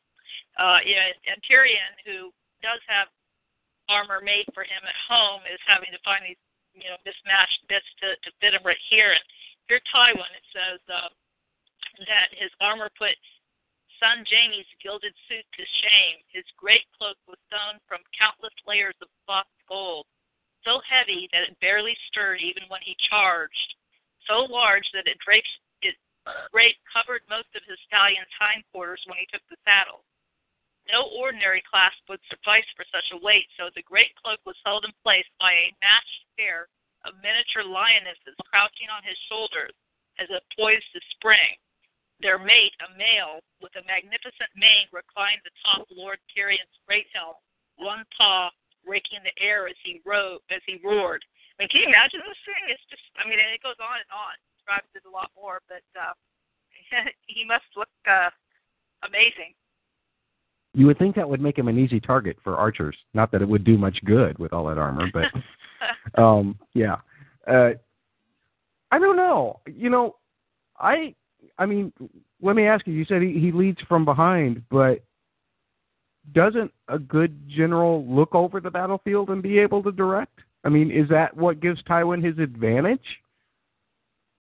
Yeah, that's what I'm saying. I think okay. But what I'm saying is he's on the high ground. He's looking over and commanding and directing what needs to happen. Right. I felt a of implication there that he was a coward. Is what I was getting from you. Maybe I misread that. No. Yeah, I don't think so. I mean, it's, obviously it's a different style, and I don't think, I'm sure that Tywin I'm sure had his share of battles and has distinguished himself to where, in fighting style. But I think that in terms of being able to direct an entire army, this is just, I would think this would be the better way to do it than being in the mix. I mean, I know that they do talk about that can be inspiring for men to have their leader in the midst with them, but I would think that when you do that you can't really, you're going to take a decision to be doing it one way or the other, and you can't direct everything that's going on if you're down there fighting. Right. Yeah, I agree. What do you got for us, Stephanie? I feel like the Lannisters in this battle, or the Starks, the Starks are pretty outnumbered. Or is their cavalry just outnumbered, that they didn't have any cavalry men? Because they're led by Roose Bolton. And don't they have just such lesser numbers than the Lannisters? Well, see, I actually got the impression reading this time that, the way Tyrion looked at it, he was, I thought there was a time when he thought there's so many of them. And maybe that was just because of the position he was at. But the way the TV show interpreted it was that it was a much smaller force, for sure. Right. Yeah, that was a completely different, I think, scenario, the way the TV show set it up. Yeah. So I'm not sure if there was, if there was that much. I'm sure it was a smaller force. I mean, Tywin's got, 20,000 there or something like that? Yeah. I mean, what was the count that Robb had even leaving towards the Frey Towers? It was like 18,000, right? That's what I was saying. I think he had So if 18. he split his force, he had to have significantly less going down to the Green Fort, for sure. Right, and obviously we know that the Starks lose this battle, but my point, I was kind of directing us, I feel like this was almost like for lack of a better term, almost like a suicide mission, because it just seemed the way the Lannisters were positioned and with how many people they had, and Bolton didn't really seem to have much of a battle plan from what we can infer and what we know. But maybe I'm wrong, because sometimes these battles get me a little mixed up. But what do you guys think? Do you think this was I feel like it was just kind of silly for Roose to be marching towards them like this. Right. Yeah. Well, and I think it was. I think you're exactly right. This was the distraction because the actual target is River Run. Right. So Robb would commit a smaller force, and he would send these guys head on to just to occupy the attention of Tywin's massive force for long enough for Robb to be able to achieve what he needs to achieve. And I think that was implied in the show as well, because once Lannister is brought to Robb at I don't know, what was that, episode 9, episode 10, he basically says a great deal of men died so that we could get this guy. This war is far from over, whatever. Made this big speech with great Ramin Djawadi music behind it. Anyway, but yeah, I agree with you. I think that essentially, he sent Roose down there on a suicide mission, and isn't it funny that Roose is the one who escapes? Mm-hmm. Yes, and our friend Ion Throne in the chat room says Roose Bolton's strategy of putting the people he wanted to get rid of and die in the mix, and he was kind of holding back his own men. So Roose had a strategy, but it wasn't a strategy to help Robb stay in the battle any longer. Yeah. Yeah, and that's why I think when we were talking about this, I think maybe last week we were discussing whether Roose was the better pick for Robb to take rather than, to have lead this rather than the Umber. And I was saying, well, it kind of depends on the strategy and that's what I was getting at is, here we have Lord Hornwood is dead. Yeah, let's save all that for spoilers because none of that's in the show. That's All why right. I was trying to avoid that. But okay. Anything else? Well, going along the Bolton line, this might be a complete leap and a complete crackpot, but is this his first showing of treachery? He's obviously, quote unquote, still on the Stark side, but he's not, like Matt said, he's not really helping Rob out by, holding back his own men and just sending the ones he wants to get killed. Is this a foreshadowing? Is this maybe just a precursor? What do you guys think? Or is this nothing? Is this just a coincidence? Well, if you're asking me if I think that there's any communication between Roose Bolton and Tywin this early on, I say no. Okay. Yeah, I I agree. think so too. Yeah, I don't think that really happens until I don't even know. I think if television show wise, it's kind of, to me, I think the dividing point you could say is where Roose wants to flay some men to get information out of them, and Rob refuses. Right. And to me, the maybe the letter writing campaign begins somewhere in the course of Book 2 of A Clash of Kings as well. But that's where I pinpoint it to. Yeah, and I think, the benefit of hindsight, to look back and be like, oh, well, look at what Bolton did here at this battle. I agree. I don't think that he was, in cahoots with the Lannisters and the Freys at this point at all. But it's kind of an interesting little pin to drop in there, and you can go back and be like, oh, well, was, Bolton always planning this? And this could be just kind of one of those things that sticks out. That's like, maybe Yeah. something's off. Well, I don't think when you look at the people who are captured, I don't think there's any way to doubt that even if Roose isn't working against Rob in terms of whether he's against Tywin or not, Right. Roose is working for himself. He's Right. He's trying to gain more power in the North for himself, regardless of whether he's going to have to call Rob King at the end of it all or not. Right. Yeah. So there is treachery involved in terms of self-ambition. I just don't think there's treachery involved in terms of any kind of switching sides. Agreed. Yep. All right. I agree too. What do we got on this chapter? Anything else? I think I'm done. I just have a small what if. Uh-oh. Well, a couple what ifs. One, the big one would be, okay, well, Tyrion's in the Vanguard. What if he died? Well, he obviously wouldn't go be Hand of the King later. We wouldn't have any of his chapters, so that would kind of just be almost like just a dead end. Like we wouldn't have any Tyrion story. But what if Tywin lost this battle by some crazy chance? I don't know how he would lose. It seems very unlikely that he could lose this battle. But, knowing what we know from the next chapter, it could be really devastating.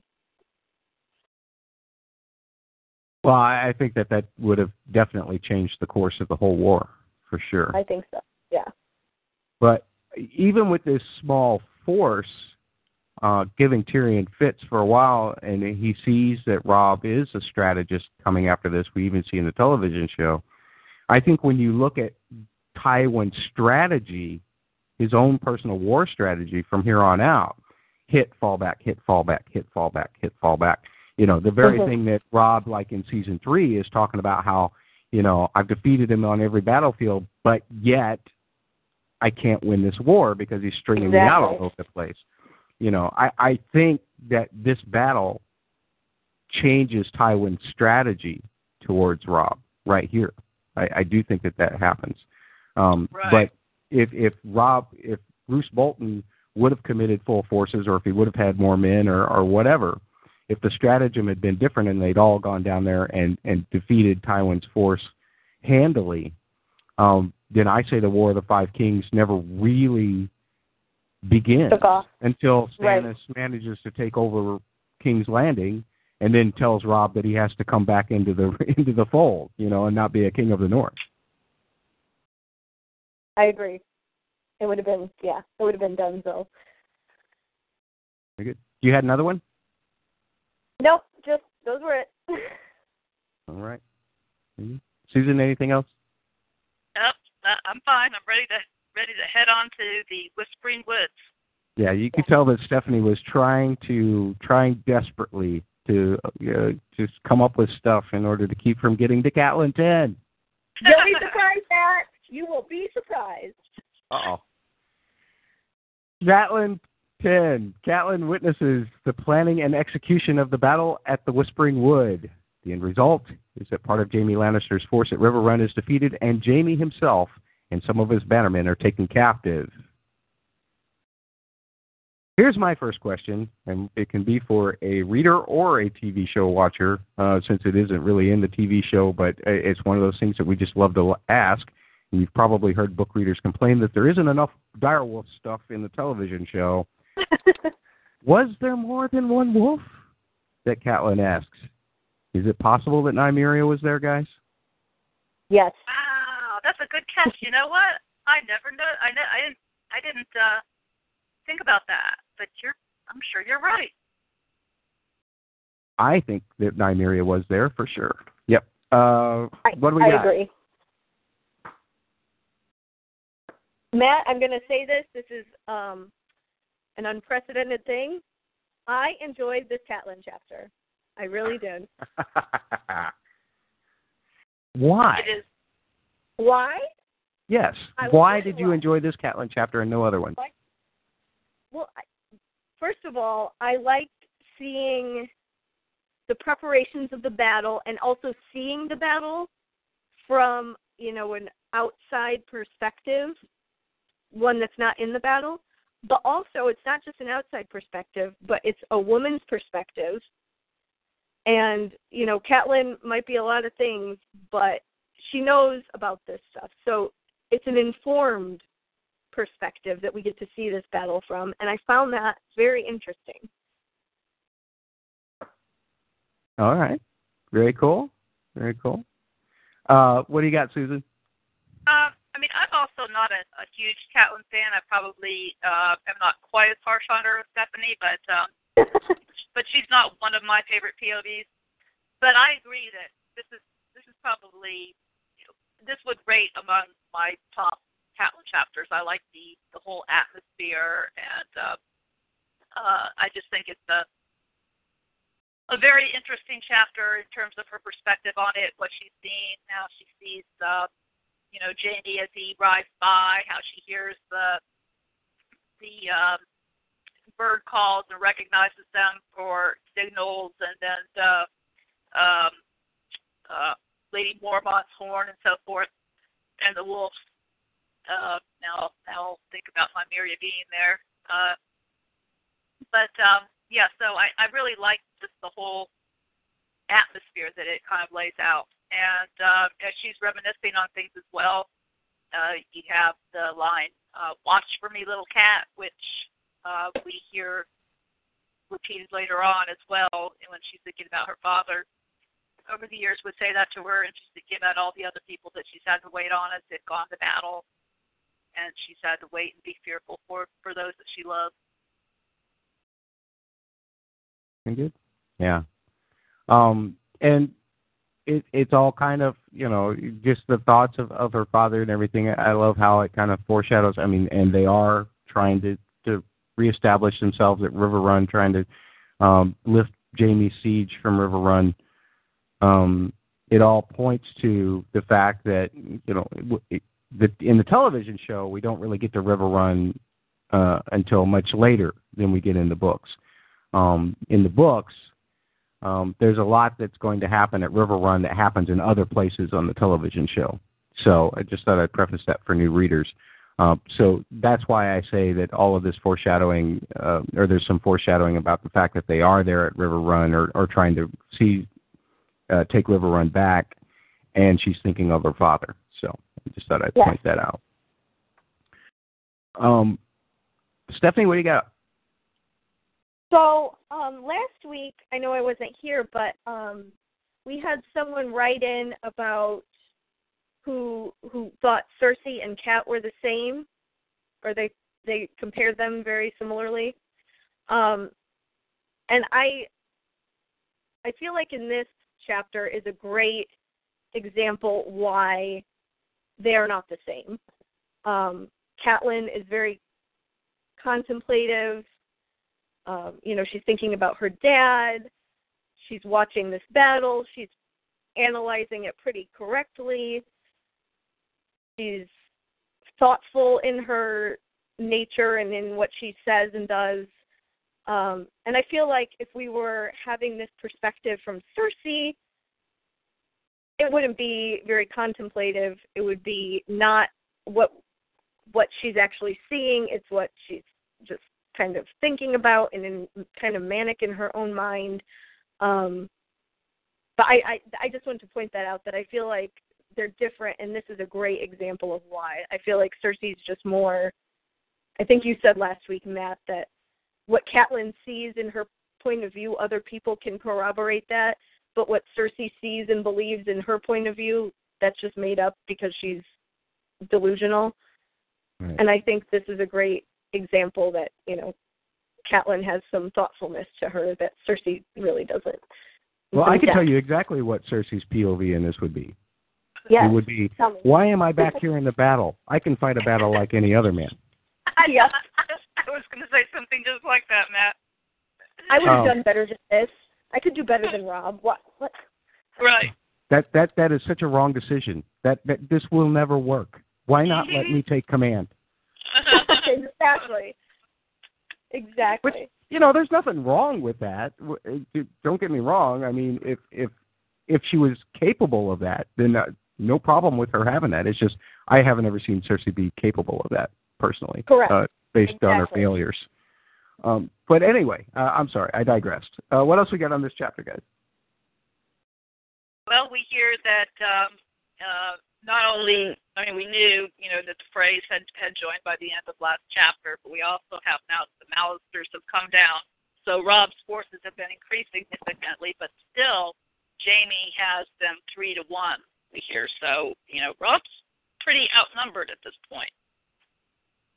How many men do the Lannisters have? I mean, it seems like they've just pulled everybody from everywhere as compared to, Rob's getting all these people from the north. The north must be a lot more sparsely populated than the west, right? Is that what we're to take? Oh, I would imagine so, yeah. Even though it's a lot larger, certainly less people are going to want to live in that kind of climate. Yeah, so it's like the Lannisters are California and the Starks are Alaska. Right. Gotcha. Because it's like, Rob keeps facing these overwhelming odds, and when he's in command, then he typically wins. But it's amazing the depth of the population. It just, because when I think of Westeros, I think of, a few big holdfasts and villages kind of around those. And I don't think of any of the place being all that densely populated. But I guess there are the cities like in the west, like Lannisport, right? That's one of them. Yeah. I don't know all of the city. I don't know my Westeros geography nearly as well as I should, folks. I apologize for that. Plus, the Westerlands, maybe there's better farming and such, or even better. Well, I guess when you think of the Westerlands, you think more so of minerals. So there's probably a lot more prospectors and that kind of thing as well. You have a lot more minerals, but you also would have good farming too. Even though the Reach is more known to be like the breadbasket of Westeros, I would think that the Westerlands would have a decent amount of farming and be more productive than the North in that perspective. Right. Okay. Very good. I think in this chapter is the first time that we hear that they're calling Rob the Young Wolf, and he has his all these people who are, as they're saying, clamoring for the honor of riding with him. And so, he's got quite a group of dedicated people who are really, showing how much they want to be out there on the front line with him, and including this Daisy Mormont, Lady Mage's oldest daughter, and that some of the men were complaining about her being allowed that honor, but Catelyn's telling them, this isn't about your honor, this is about keeping Robb safe. And if Daisy's in a better position to do that than some other people, then she should be the one who's allowed to. Yes. Yes. Yeah, I love that too. And I also her observations of Robb in general about, how he would tell a joke to one guy, put his hand on the shoulder of another guy, and he's doing all of these things that's really winning their loyalty. And you think, wow, that's just great for a 16-year-old kid. And then, the time that he actually talks to Cat, and even I think in the prior Catelyn chapter, everything's about, well, Dad always told me to do this. Dad always told me to talk to each guy individually. So it's really not so much that, or what I'm trying to say is we shouldn't character assassinate Ned quite as much as we do, because Robb is following all of his father's advice and winning the loyalties of these men. Ned knew a thing or two about all of that, right? And that's probably why he was very popular in the North. Yeah. I mean, that's what I've been saying the last couple of weeks is that he was no dummy. He was just not fitted at all for that hand, the job of hand of the king and the politics involved in that. I mean, that's just he wasn't the right person for that. But that doesn't make him a dummy. He was very well fitted for his job in the North. Very good. Yeah. I just wanted to say I was wrong. That's right. What else we got, guys? Anything? I just wanted to note how Mullen has been, who was the one who was whipped Catelyn during this, the head of her guard here, as she's observing what's going on or waiting for the battle to take place, and she and Robb had argued about how many men she needed, but Hal Mullen he was the captain of the guards for Winterfell, and I do have something about him I want to bring up when we get to spoilers. Ooh. Very cool. Very cool. Stephanie, anything else? I got a what if. Uh-oh. So there's the obvious what if Robb lost, but I'm not going to go into that. I'm going to say what if they still won, the Stark side won, but they didn't capture Jaime. Because them winning is not contingent on them capturing Jaime. Jaime kind of already knew that the battle was lost, and they get to capture him. So what do you guys? What happens if the Starks still take a victory, but the Kingslayer, he's still out and about? You want to take a stab at that, Susan? Well, I think that would change again some of the Lannister strategy, because some of what they do is because Jaime is a hostage, and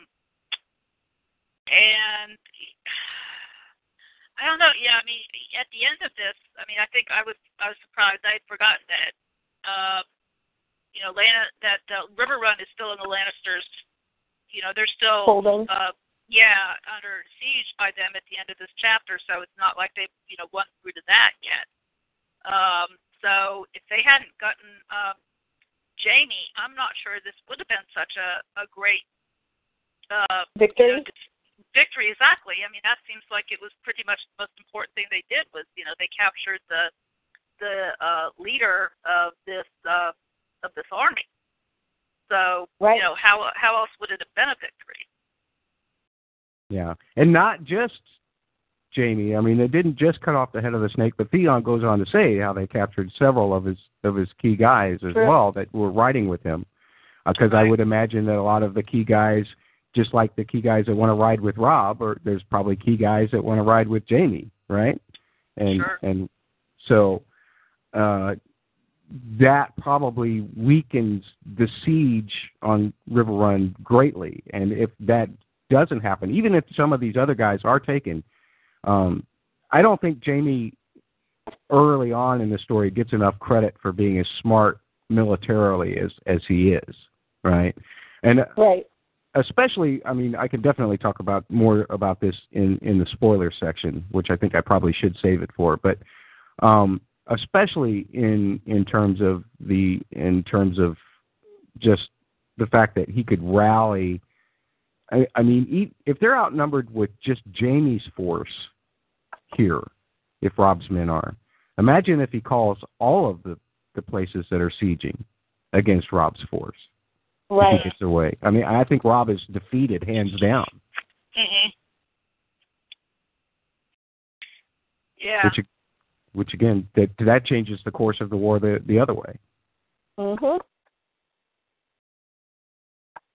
So. I do think it's very important here to note that in capturing Jaime, that he took out two of Karstark's sons and Daryl Hornwood. Yes, and that's even in season 2, we see Karstark being very angry that Robb killed some of his sons, and we know where that ends up in season 3, right? Because Karstark sends a group of men in to kill a couple of little Lannister boys. Yes, Right. Right. Yeah. This is who would have thought that taking Jaime or battling Jaime would be the beginning of the end for poor Robb? I know. Yeah. Anything else, guys?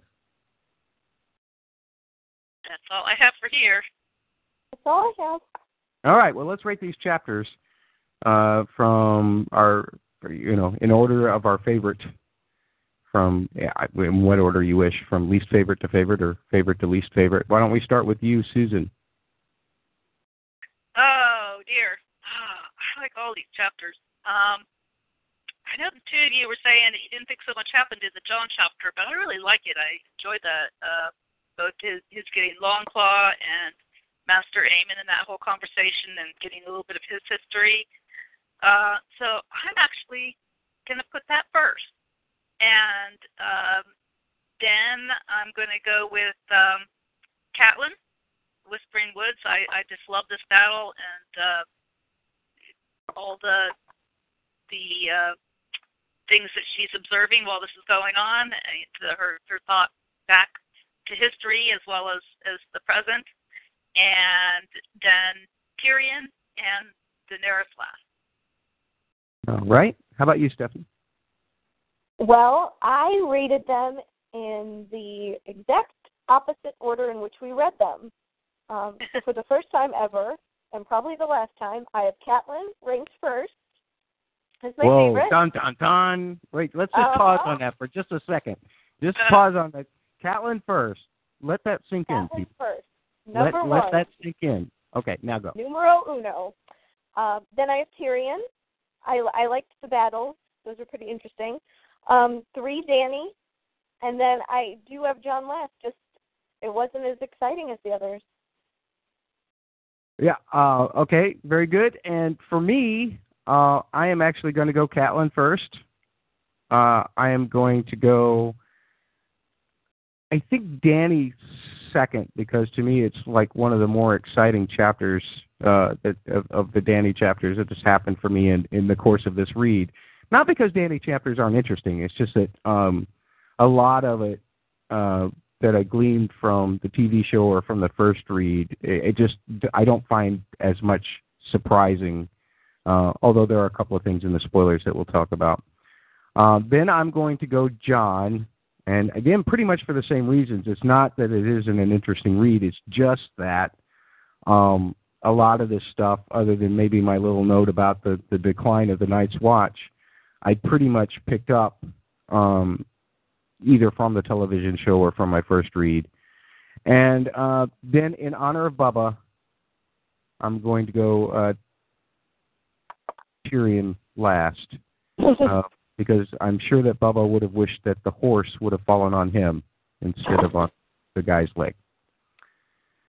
And we don't have any feedback, and at least not in the spoiler kind of feedback. We do have one or spoiler-free feedback. We do have one spoiler email that we'll get to. But next week's chapters will be Daenerys 8, Arya 5. Oh, Arya 5. Guys, that's going to be a bad one for y'all. Bran 7 and Sansa 6. And you can find all of the chapters currently as we release these podcasts in the Game of Thrones reread tab at podcastwinterfell.com. I want to thank my guests for joining me once again. Stephanie, thank you so much for making it back this week, and I hope you're feeling much better. And how can people talk to you about A Song of Ice and Fire or the upcoming season of Game of Thrones if they wish? Oh, yes. Thanks, Matt, and thanks, as always, for hosting us on the wonderful podcast Winterfell. My Twitter is smpersephone.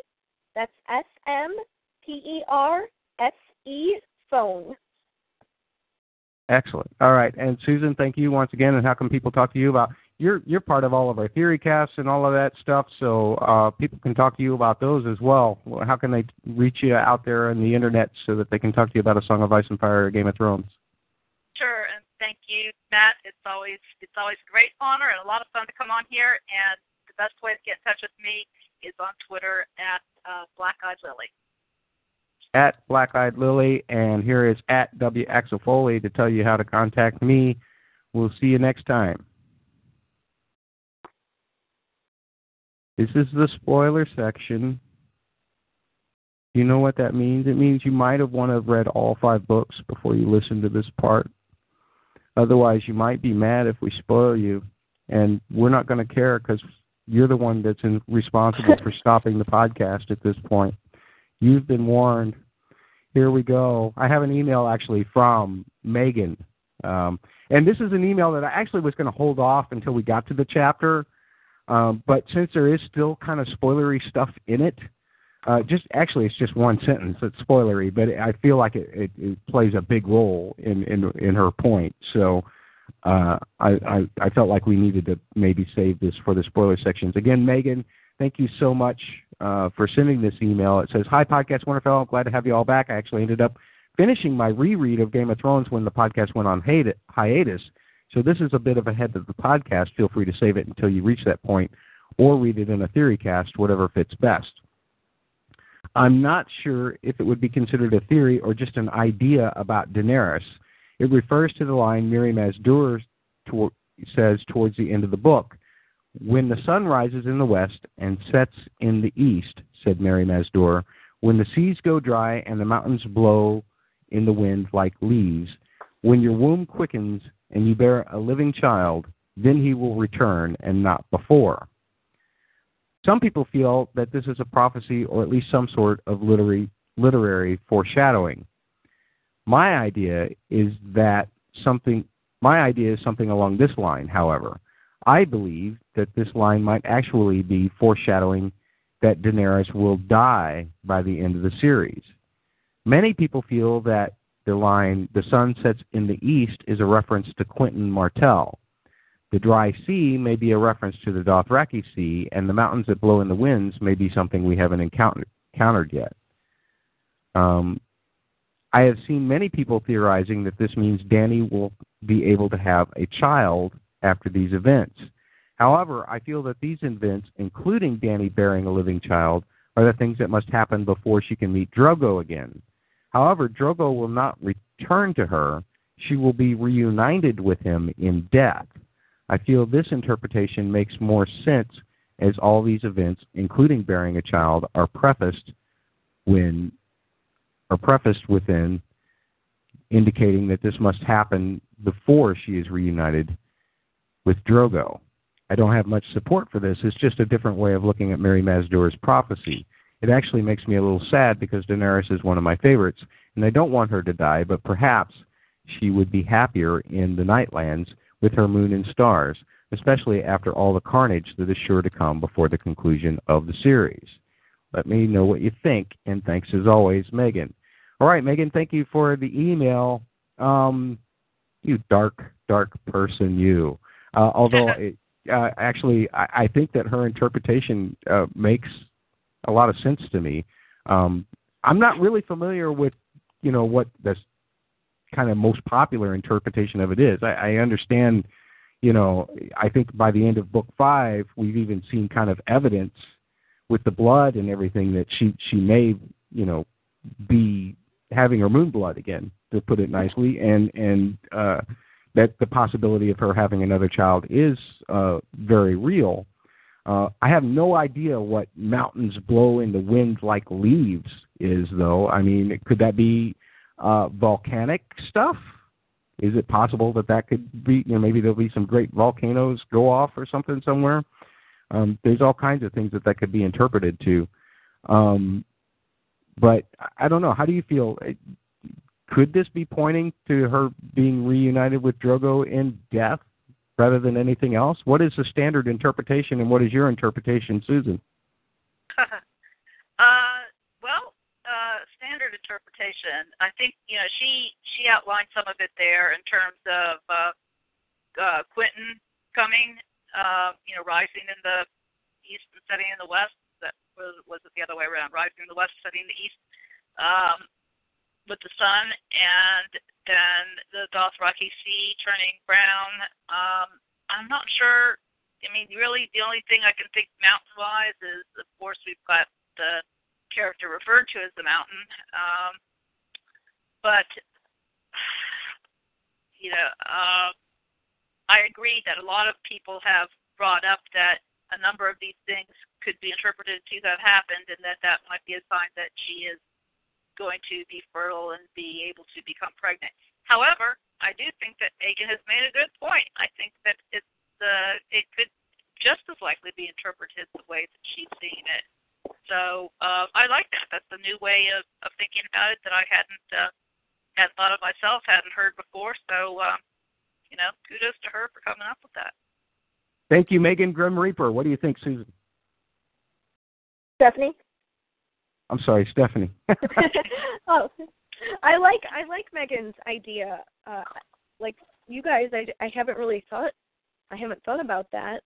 Our friend Iron Throne in the chat room says a mountain blowing in the wind could be Gregor Clegane's magic gets undone and he evaporates.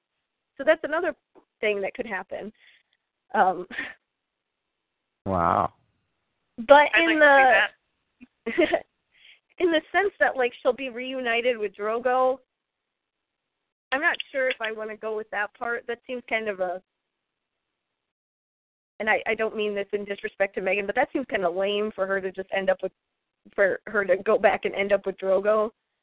But I like the rest of it and how she might be able to have another child, and there's so many different ways to interpret this prophecy, and that's definitely one that I haven't heard before. So great originality. How about this for a crackpot? Danny has Jorah's baby. Oh! I knew I'd get some groans out of that one. Yay! Jorah the Perv finally gets his way. He's too old. Poor Jorah. Yeah. We pick on Jorah. It's kind of become the cliche of this podcast, is to pick on Jorah. Let's move on to some spoiler stuff. And you alluded to this a little bit in the chapter, in the John chapter season, but obviously we think the Raven is being warged into by, most likely by Blood Raven. But the other thing that I found really interesting in this chapter was the way that George made sure to differentiate Crow and Raven. Now, the television show, I think, has called Blood Raven, who we assume is Blood Raven, the three-eyed Raven this whole time. But in the books, he's the three-eyed Crow, right? And so to me, obviously, the whole idea of just thinking about Crow with Blood Raven points to his heritage, points to his past as a member of the Night's Watch, because that's what the wildlings refer to them as is pointed out in this chapter. So I love that there's just little hints of things. Again, as our friend Bubba likes to say, just do the math. And sometimes, my algebraic equations make no sense whatsoever, and may call me crazy for even just pointing this out. But I just think that the whole crow thing here, and you think about it in the context of the fact that he's called the three-eyed crow in the books, and of course we do find out through supplementary material and even through, I think, of Feast for Crows, that Bloodraven did serve as a member of the Night's Watch. But then there's the name itself, Bloodraven, and Aemon talking about the fact that ravens prefer blood, and how kind of sinister that whole name of Bloodraven becomes when you think about it. So just lots of meandering, scattered thoughts regarding just one little line of dialogue from Maester Aemon, which, I'm sorry, I'll shut up now. What else have we got on John? Well, I think that there's also further significance to his burnt hand. And, the symbolism of it. And frankly, I tried to do a little bit of research and didn't get very far on this. But, as far as, and we did talk about that his hand really doesn't really work as well as it did before ever. And he's always, stretched it and everything. That just, kind of some of the symbolism of that burnt hand. Frankly, I don't have a lot of details for it, other than I know that, in some of the things that I've been reading recently where they're talking about a lot of the Azor Ahai symbolism that George has kind of gone through the whole narrative with, that a lot of it has to do with things that are burnt and bloody, and again, the fire of blood, through everything. So I just think that, that there is some significance there that people just need to keep their eye on. That's probably about all I have to say about it. Well, that's great. That's great. And you and I probably talked about this during our Feast Dance Tandem Read too, Susan, but because John does get Longclaw here, I mean, I can't remember what our discussions were to great detail, but were you one that, like me, kind of pondered that perhaps Longclaw could be Lightbringer if plunged into, say, Melisandre as a Nisa? Right. Yeah, I mean, I guess it is a possibility. It is a possibility. Yeah. So there we go with our wild, crazy stuff. Well, actually, I don't think it's that crazy myself personally, but some people might call me crazy for saying it. I hope they don't call you crazy for saying it, Susan, or for collaborating with me. Anyway, what else we got on the John chapter? I don't have anything. You don't have anything? Susan, anything else? I don't. All right, well, then let's move on to Dany. And now is the time when we want to talk about Ashai and Marwyn, Glass Candle Marwyn, yay, Marwyn. Yes! Because he is tied with what's the maester's name that brought Clegane back to life? I can't remember his name right now. Qyburn, the half maester, the not quite a maester, the shunned maester, Qyburn. Right. He had associations with Marwyn as well, and that whole description of the anatomy thing, sounds very Qyburn-esque, plus you mix it with all of these dark arts stuff that we typically associate with Ashai. Thinking about this now, or maybe when you started to hear more about Marwyn from Qyburn, or from in book 4 with Sam when they get to Old Town, does Marwyn seem more sinister to you as you read along, or did he seem, because now he's off to see Dany, right?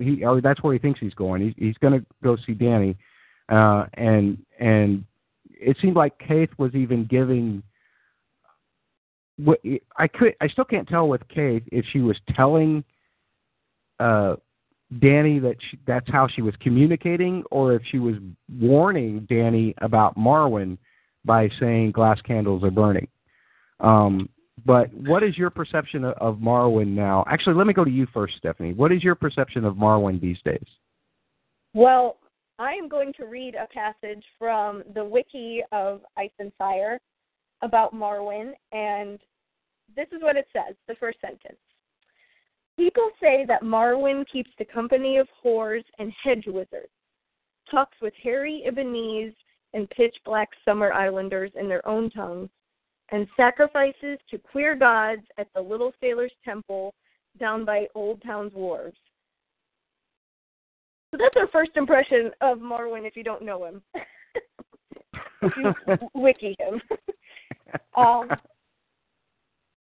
He's a strange guy. And I do think he's sinister, not because of whores, but I'd like to know what a hedge wizard is. That sounds intriguing. Like a hedge knight? Just a wizard that goes around from place to place?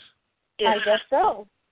That makes him even more interesting. And then he's obviously teaching these Lebanese, the sheep people, and we all know that Miri Mazdur basically, I don't, if we want to say kills Dany's baby and everything, but he's into some pretty dark stuff.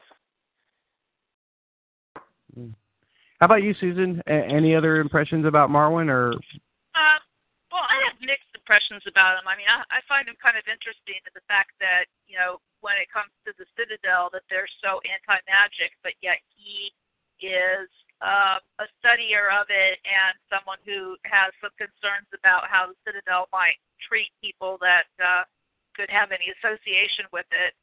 However, I do think that he definitely has some sinister connotations. And I tell you what, if anyone has looked at the part about Ashai in the World Book one, I mean, I always found the references to it in the story to be interesting and wanted to know more about it.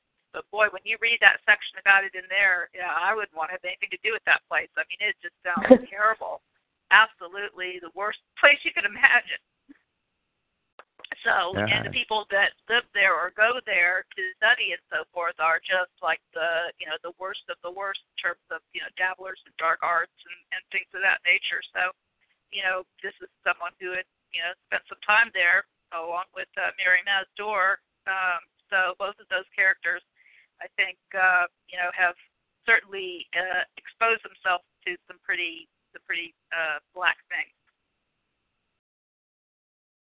Is it possible that Marwyn is even going to be able to intersect with Dany at some point? I mean, it just seems, with everything that's going on with Dany right now, by the end of Book 5, and Marwyn basically just taken off at the end of Book 4, I don't even see him being able to connect with her.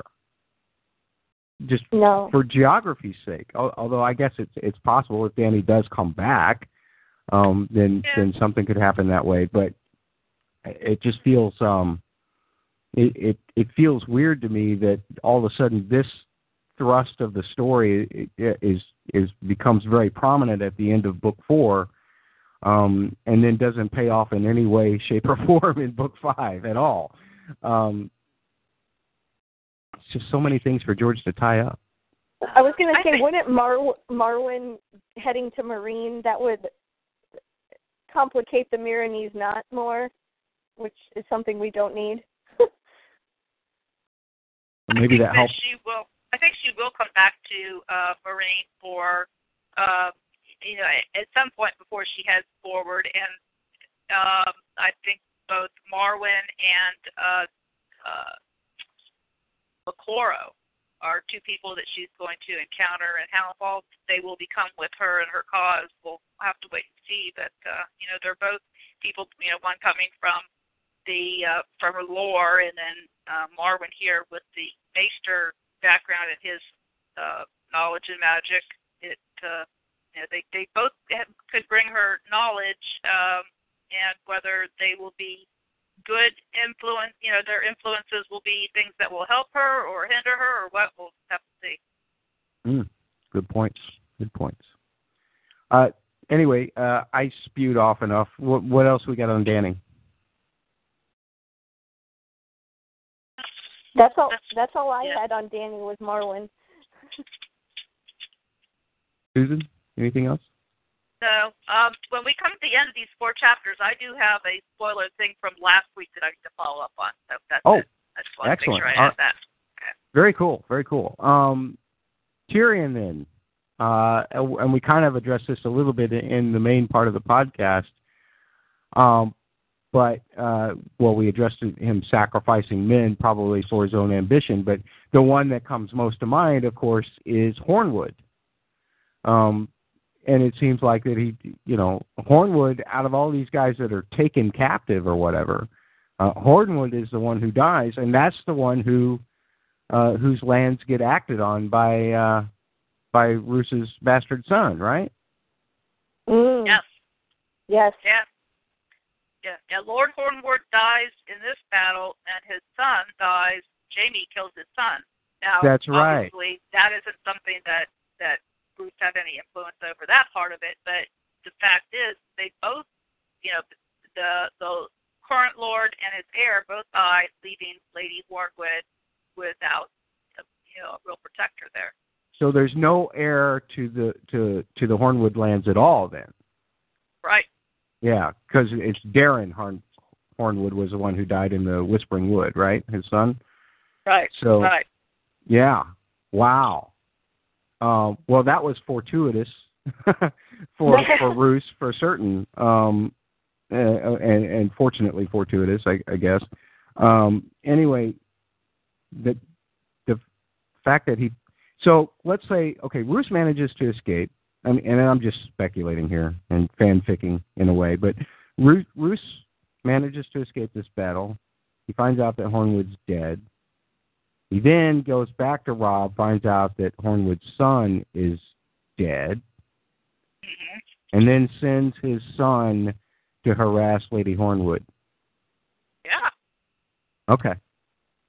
That's a lot of speculative math, but I think that works.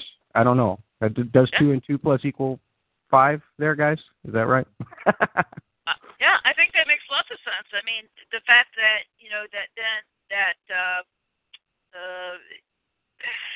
Ramsay is captured as Reek originally, while he and Reek are out hunting another woman. I mean, I think that that comes afterwards. But I think that Roose had plenty of time to have decided that that's something that Ramsay could do, and he might not have meant her to treat Lady Hornwood the manner in which he did, which is what led the other Northmen to come down on him. Maybe right. He just wanted Ramsay to go and do what he could to secure her and take the land, and if he had acted a little bit more, like not such a crazy psycho. That it would have been to their house's advantage. Yeah, any sense of civilization at all would have helped that.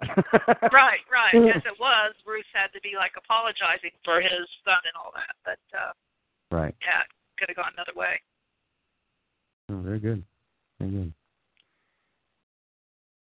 What else we got on the Tyrion chapter, guys? Anything? Oh, Wylis Manderley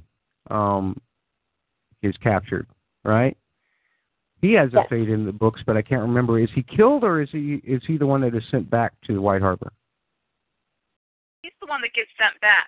Because his brother dies at the Red Wedding, so he's the one that he is a captive at Harrenhal for a while.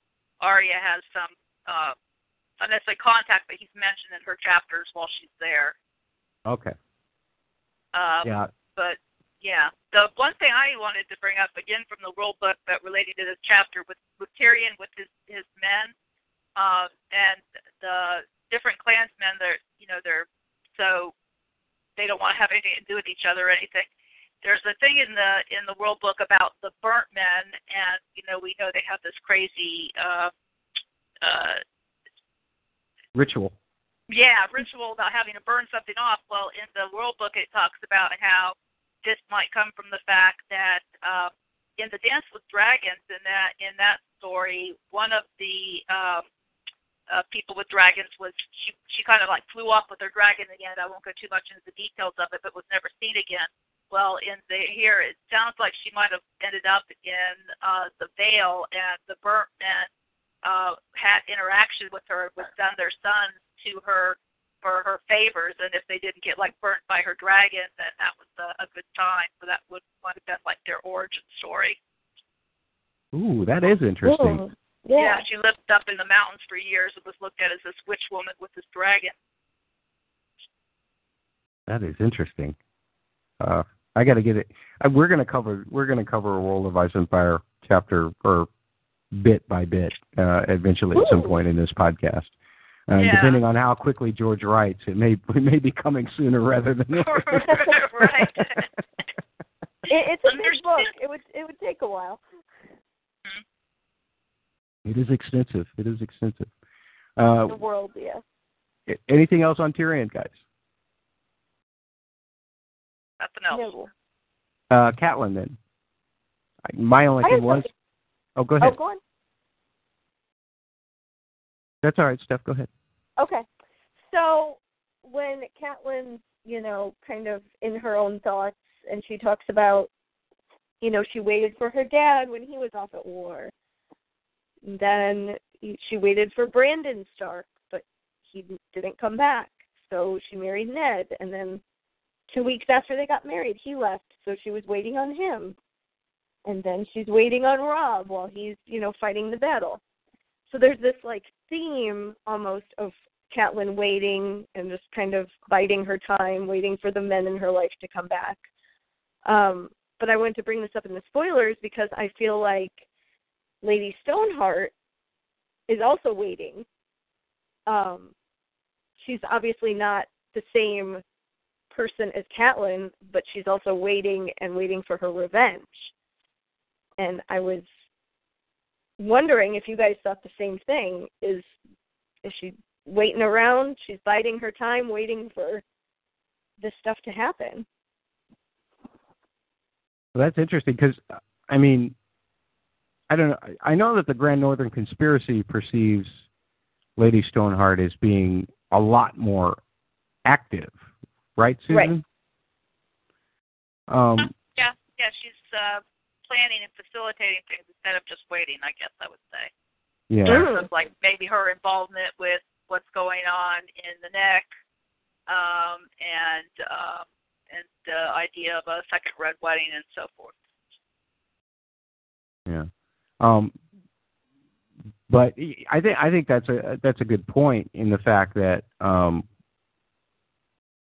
Lady Stoneheart will be as equally uneasy in terms of anticipating her objective as Catelyn is uneasy about, the fact that her father wouldn't come back exactly when, So is there a degree of, that could be interpreted, I guess, as a degree of slight impatient behavior as well.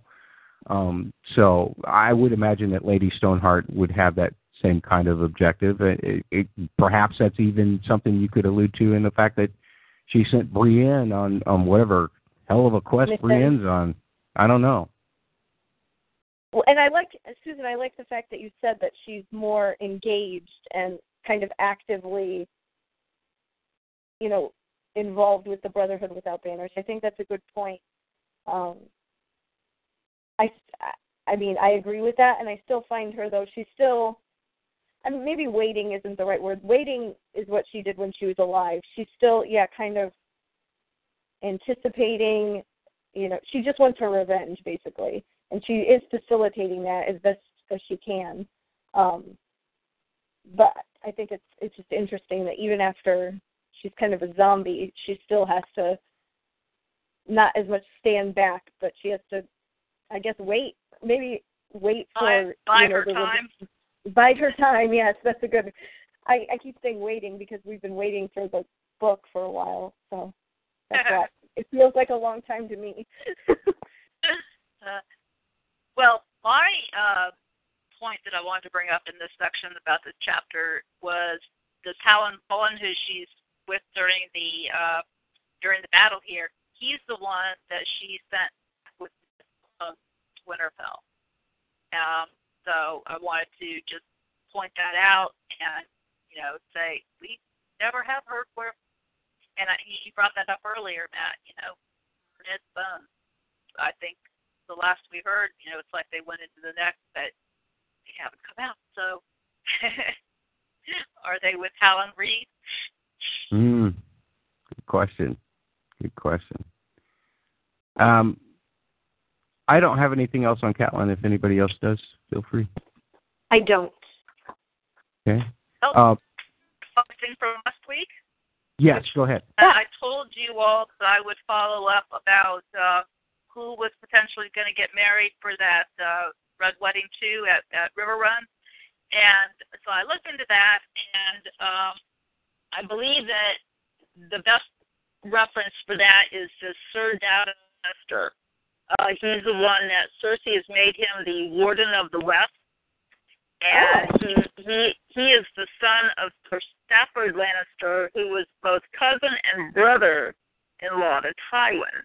So if he was cousin and brother-in-law, then he must have been Tywin's wife's brother, because Tywin's wife was also Tywin's cousin. So this guy must have been his brother, or her brother, the wife's brother. And anyways, when Jaime comes to River Run, this Stafford is the one who greets him, and he's, of course, real apologetic about the fact that he's been made Warden of the West. He feels like Kevin must feel insulted about that, and he wants to be sure Kevin knows he didn't ask for it or anything. But one of the things that's bothering him was that his father, who had been killed in some battle, I can't remember what exactly, but he had been negotiating a red wine wedding for him.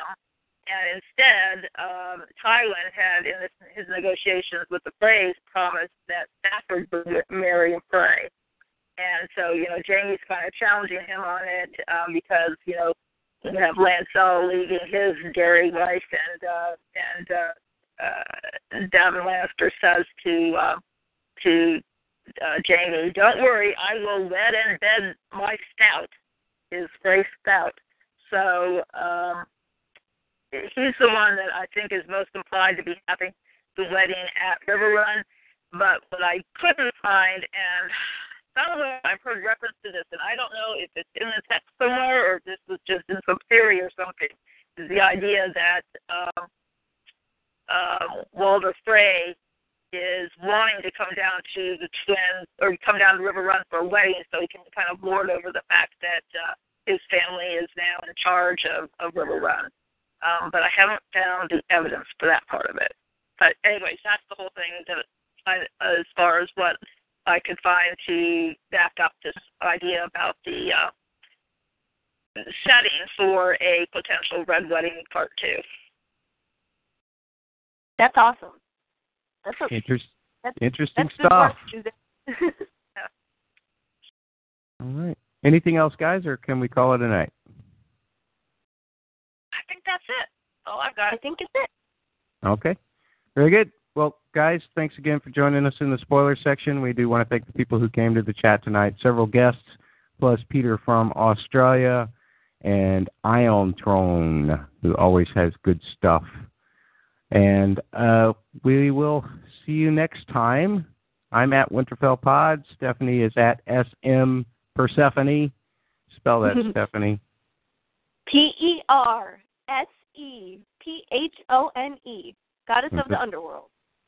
And put that an SM in front of that. And Susan is at Black Eyed Lily. Spell that, Susan. BLACKEYEDLILY. Black Eyed Lily. And remember, hashtag follow Bubba to 650. That's at FITTENTRIM on Twitter. Follow him. Bye.